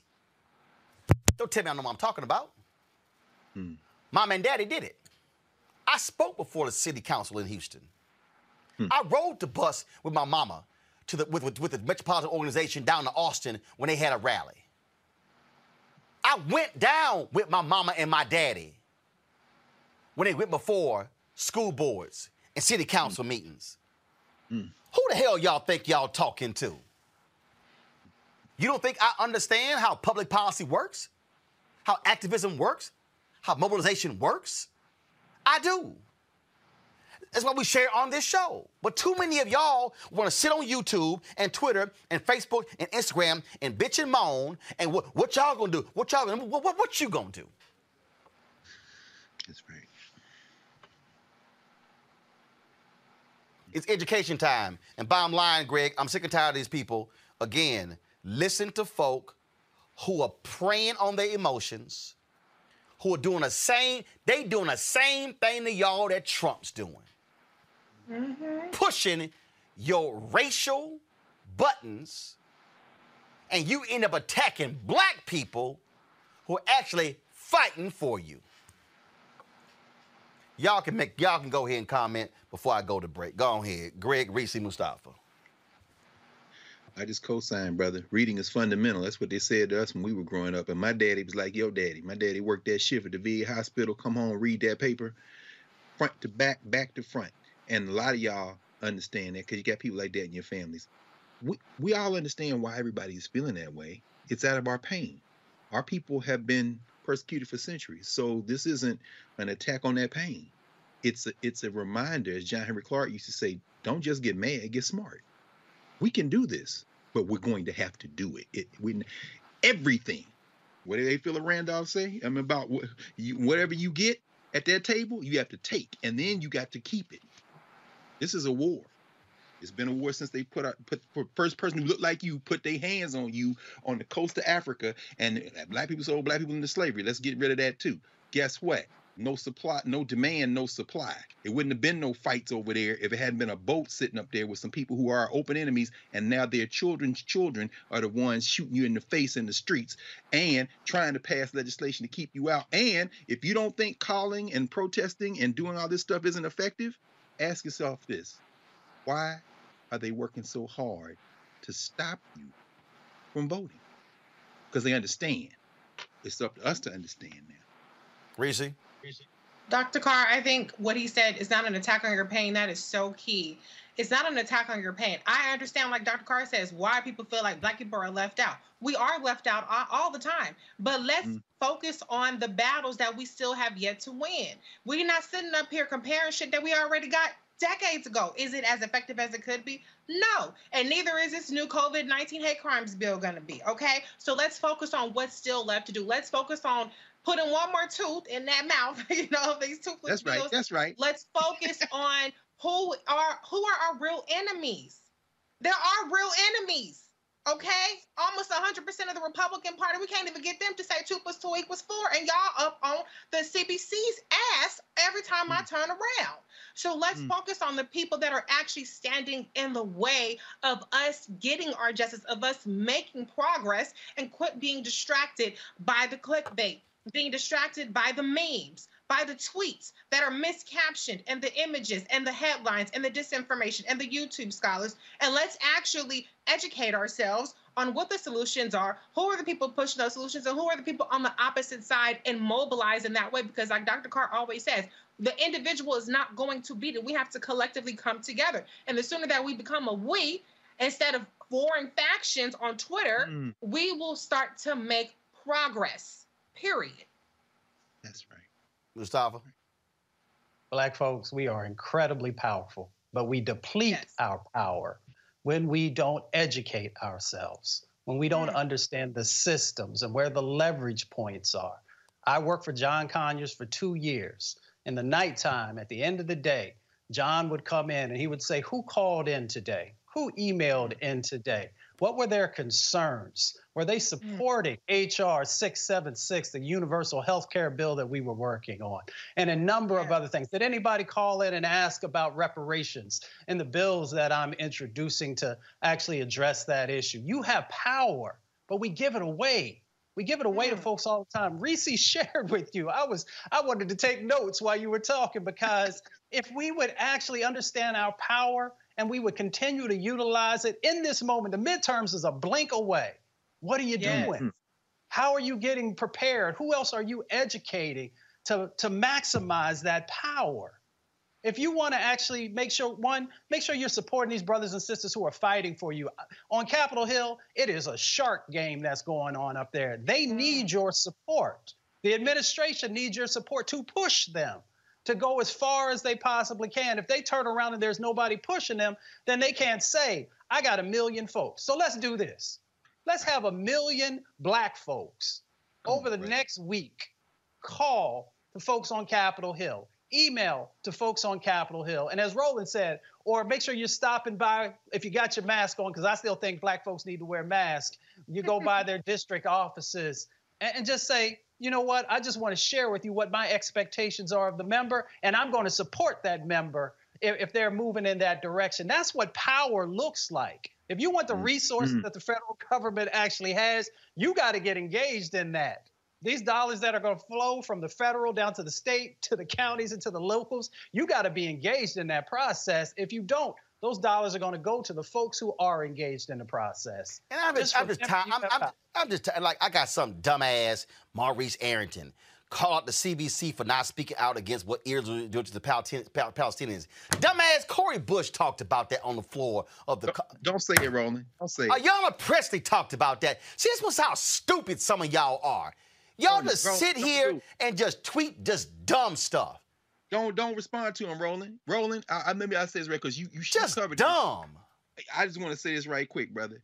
One of the proudest moments I've had watching C-SPAN and when I saw Cori Bush, Rashida Tlaib, Alexandria Ocasio-Cortez, when I saw them stand up the other day, one after the other, and put that Palestinian issue in. This is why people, well, all the parties are the same, they don't vote. Then you didn't even watch.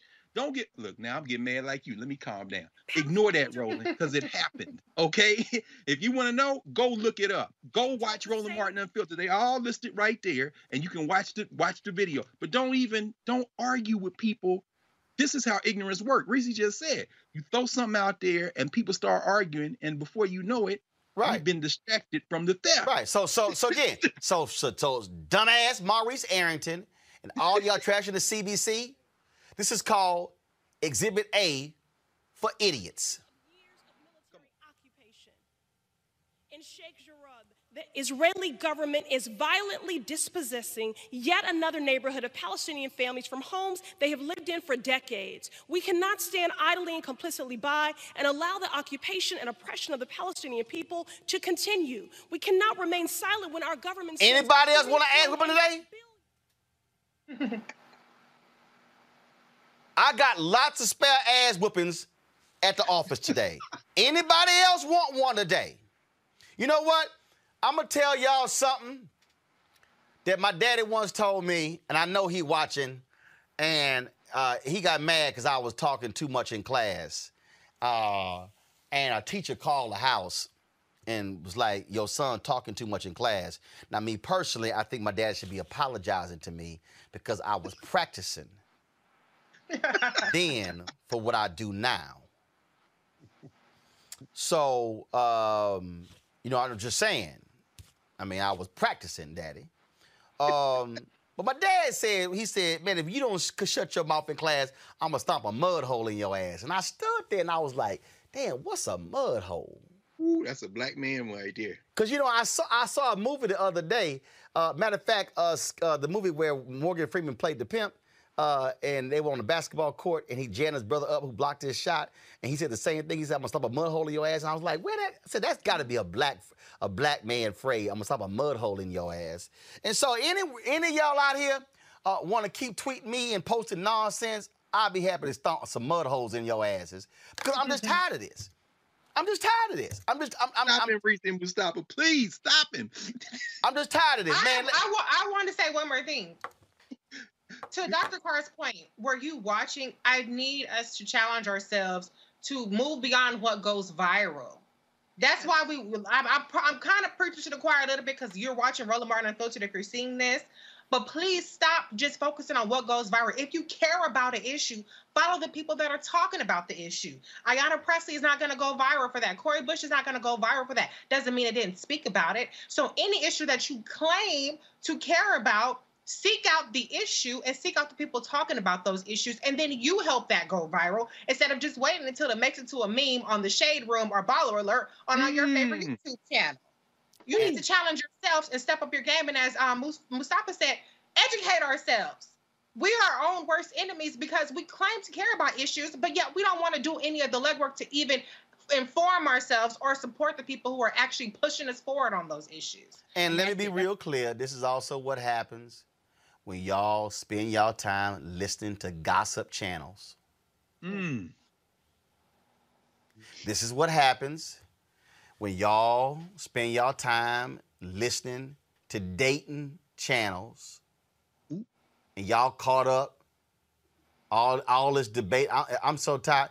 Y'all, I'm so tired of these fools talking about what's a high net worth man, a high net worth woman. Oh. When if y'all were real honest, see, y'all don't really want me to go there. I know my frat brother Major is waiting, but y'all don't really want me to go there because y'all love sitting here talking about, you know, you listen to mess. You listen. I'm just going to go old school black. See, you listen to mess. You listen to mess. See, this is what happened when y'all spend y'all time just talking about, you know, well, I want a high net worth man. I want a high net worth woman when your own mama and daddy couldn't make your list. Ooh.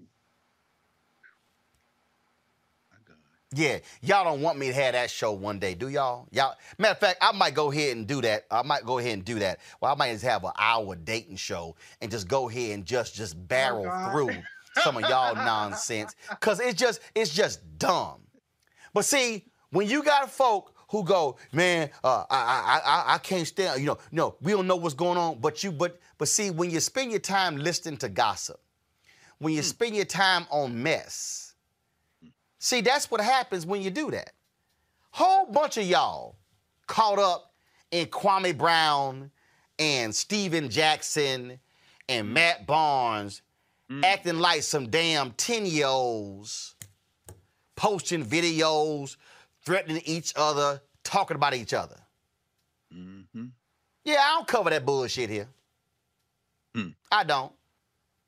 I don't give a damn who J-Lo's sleeping with right now. Right. I don't care. I don't care who the hell somebody dating. I don't care. That's why you don't get that mess on this show.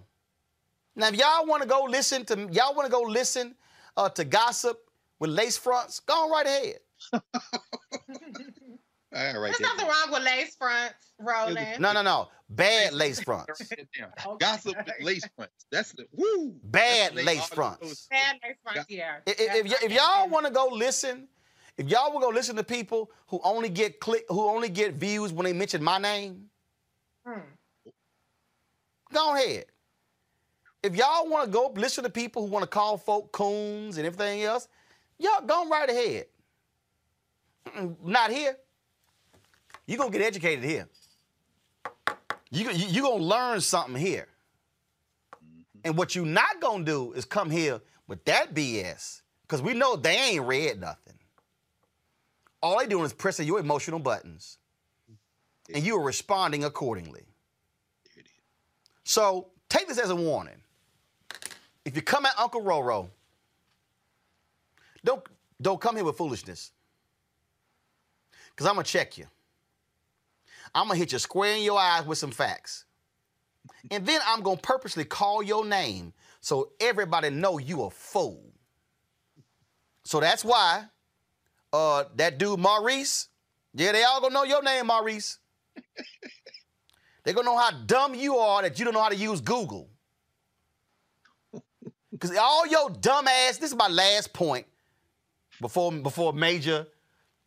If your dumb ass had let me just show your dumb ass how it's done. I mean, just for y'all, and I know somebody out there rolling you cussing, and my daddy probably said, but son, you cuss. I don't. Let me show you idiots what I just did. For the fool who said, why the CBC ain't said nothing about Israel? Go to my computer. Went to Twitter. And there was a fool who sent me a tweet. Went to Twitter. I typed in Ayanna Pressley. I clicked. Matter of fact, I ain't even have to click videos. So dumbass Maurice Arrington, who sent me that stupid tweet. Maurice, I typed in one of the 59 members of the Black Caucus. My God, look at the first post that came up. Look at that. Waleed Shahid posted it. It's right there. Right there. Up, scroll to the second one. Ayanna Pressley questions U.S. aid to Israel. Oh, question the third one. Representatives Alexandria Ocasio-Cortez, Rashida Tlaib, Ayanna Pressley, and Cori Bush voiced support of Palestine in speeches to Congress. Guess what, dumbass Maurice? 3 of them are members of the CBC. Tlaib, Bush, and Pressley. But your simple Simon ass can't even use basic damn search functions. Again, anybody else would like for me to stomp a mud hole in your ass, please, by all means, step up. I'll be back with my frat brother Major on Roland Martin Unfiltered.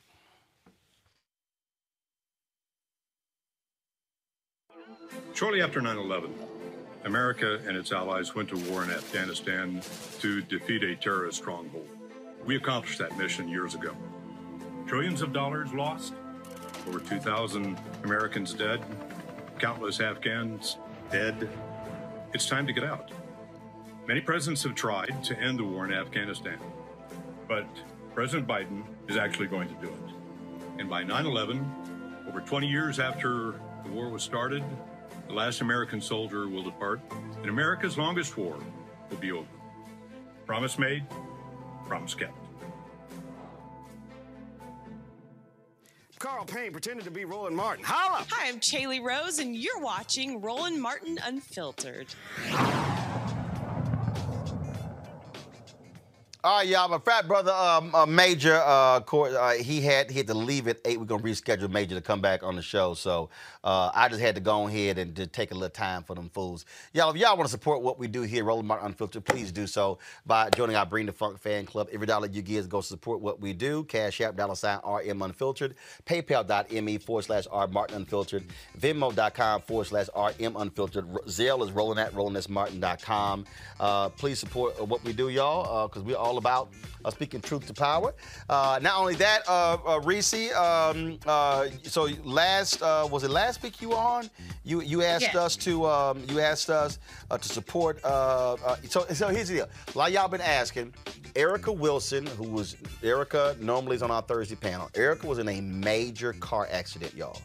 A major car accident. We almost lost Erica. That's how serious this car accident was. She's in serious physical therapy, okay? That's why, like I'm talking about, Erica told me she won't be on for a year. Hopefully, with her physical therapy, that'll get reduced. So that's what's going on with her while she's out on Thursday. And so Reese asked us, Reese asked me, because, you know, Erica ain't gonna, I told Erica, if you need something, holla. Erica ain't gonna ask for nothing, so we got her Cash App. And a lot of y'all gave her a love offering. I just want y'all to know. So hold on, let me go ahead and read this.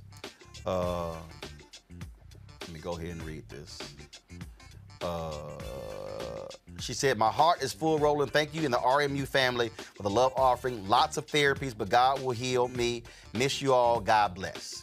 And so, Erica, so if y'all wanna send a little love offer, tell her you miss Erica. She's $ Erica Savage Wilson, $ ERICA SAVAGE Wilson, WILSON, $ Erica Savage Wilson. We definitely miss Erica on the show. I know the folks in Albany, Georgia, miss her as well. And so we just want to go ahead and keep praying for her again, y'all, as she goes through her physical therapy. Mustafa, my daddy said he liked that hat. I just want to let you know, he said he liked that hat. So, you know, he be sending me texts while I'm sitting here working.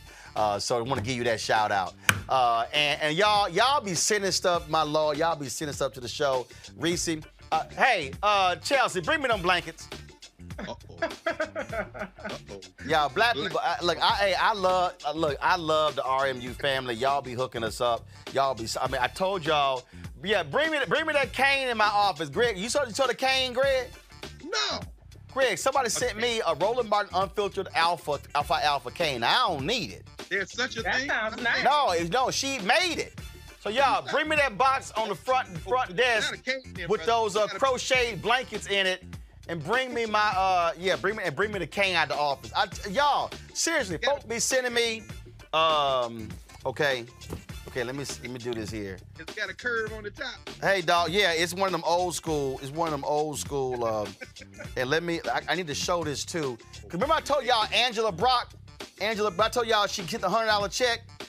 So Angela's daughter is a journalist, and I got to give her a shout out. So let me where's all my stuff up here? All right, here the cane. All right, so let me read this, y'all. I told y'all my black people be hooking us up. Control room, y'all just hold on. I know we're going over time, but it's all good. Y'all. So she sent this. My name is Angela Brock, native Washingtonian, huge fan and avid watcher of Roma Unfiltered. Enclose her check for $100. I learned so much from your panel discussions, guests, and commentary. A day doesn't go by without me spreading the message to my friends, family, and clients about the knowledge that I get from your show. Hold on, let me send this again. And let me pull it up right here.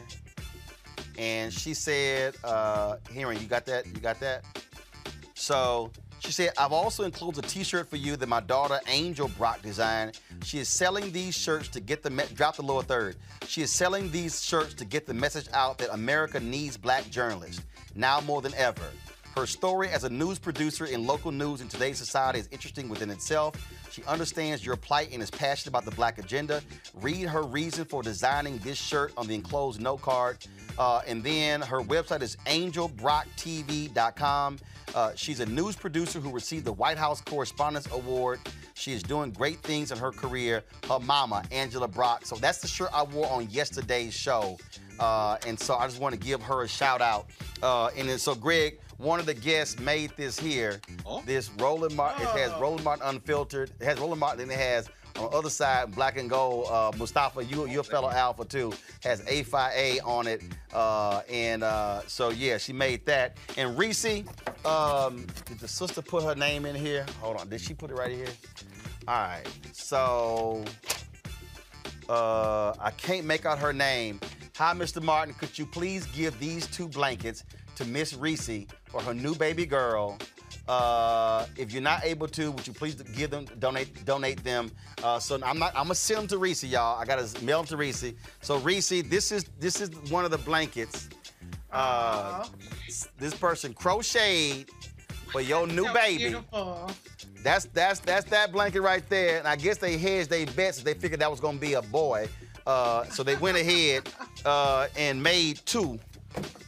So this is the pink one. Oh, I love it. Right here. So I'm gonna mail those to you and get them to you. So to our fans, I appreciate y'all for supporting what we do. And thanks a lot. I'm gonna see y'all tomorrow. Reese, Mustafa, Greg, thanks a bunch.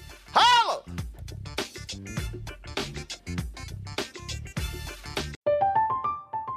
I'm Katya Adler, host of The Global Story. Over the last 25 years, I've covered conflicts in the Middle East, political and economic crises in Europe, drug cartels in Mexico. Now I'm covering the stories behind the news all over the world in conversation with those who break it. Join me Monday to Friday to find out what's happening, why, and what it all means. Follow The Global Story from the BBC wherever you listen to podcasts. If a new house is on your wish list in the next 5 years, grow your savings faster and experience your dreams with an Ohio Homebuyer Plus account from Kemba Financial Credit Union. A savings account specifically designed to save for a new home where you can earn 7% APY, a $500 matching bonus, and a $1,500 mortgage closing cost credit. Learn more at Kemba.org. Offer expires March 31st, 2025. APY equals annual percentage yield. Restrictions apply. NMLS 292230. Equal housing lender. Federally insured by NCUA. Hello, it is Ryan, and I was on a flight the other day playing one of my favorite social spin slot games on ChumbaCasino.com. I looked over at the person sitting next to me, and you know what they were doing?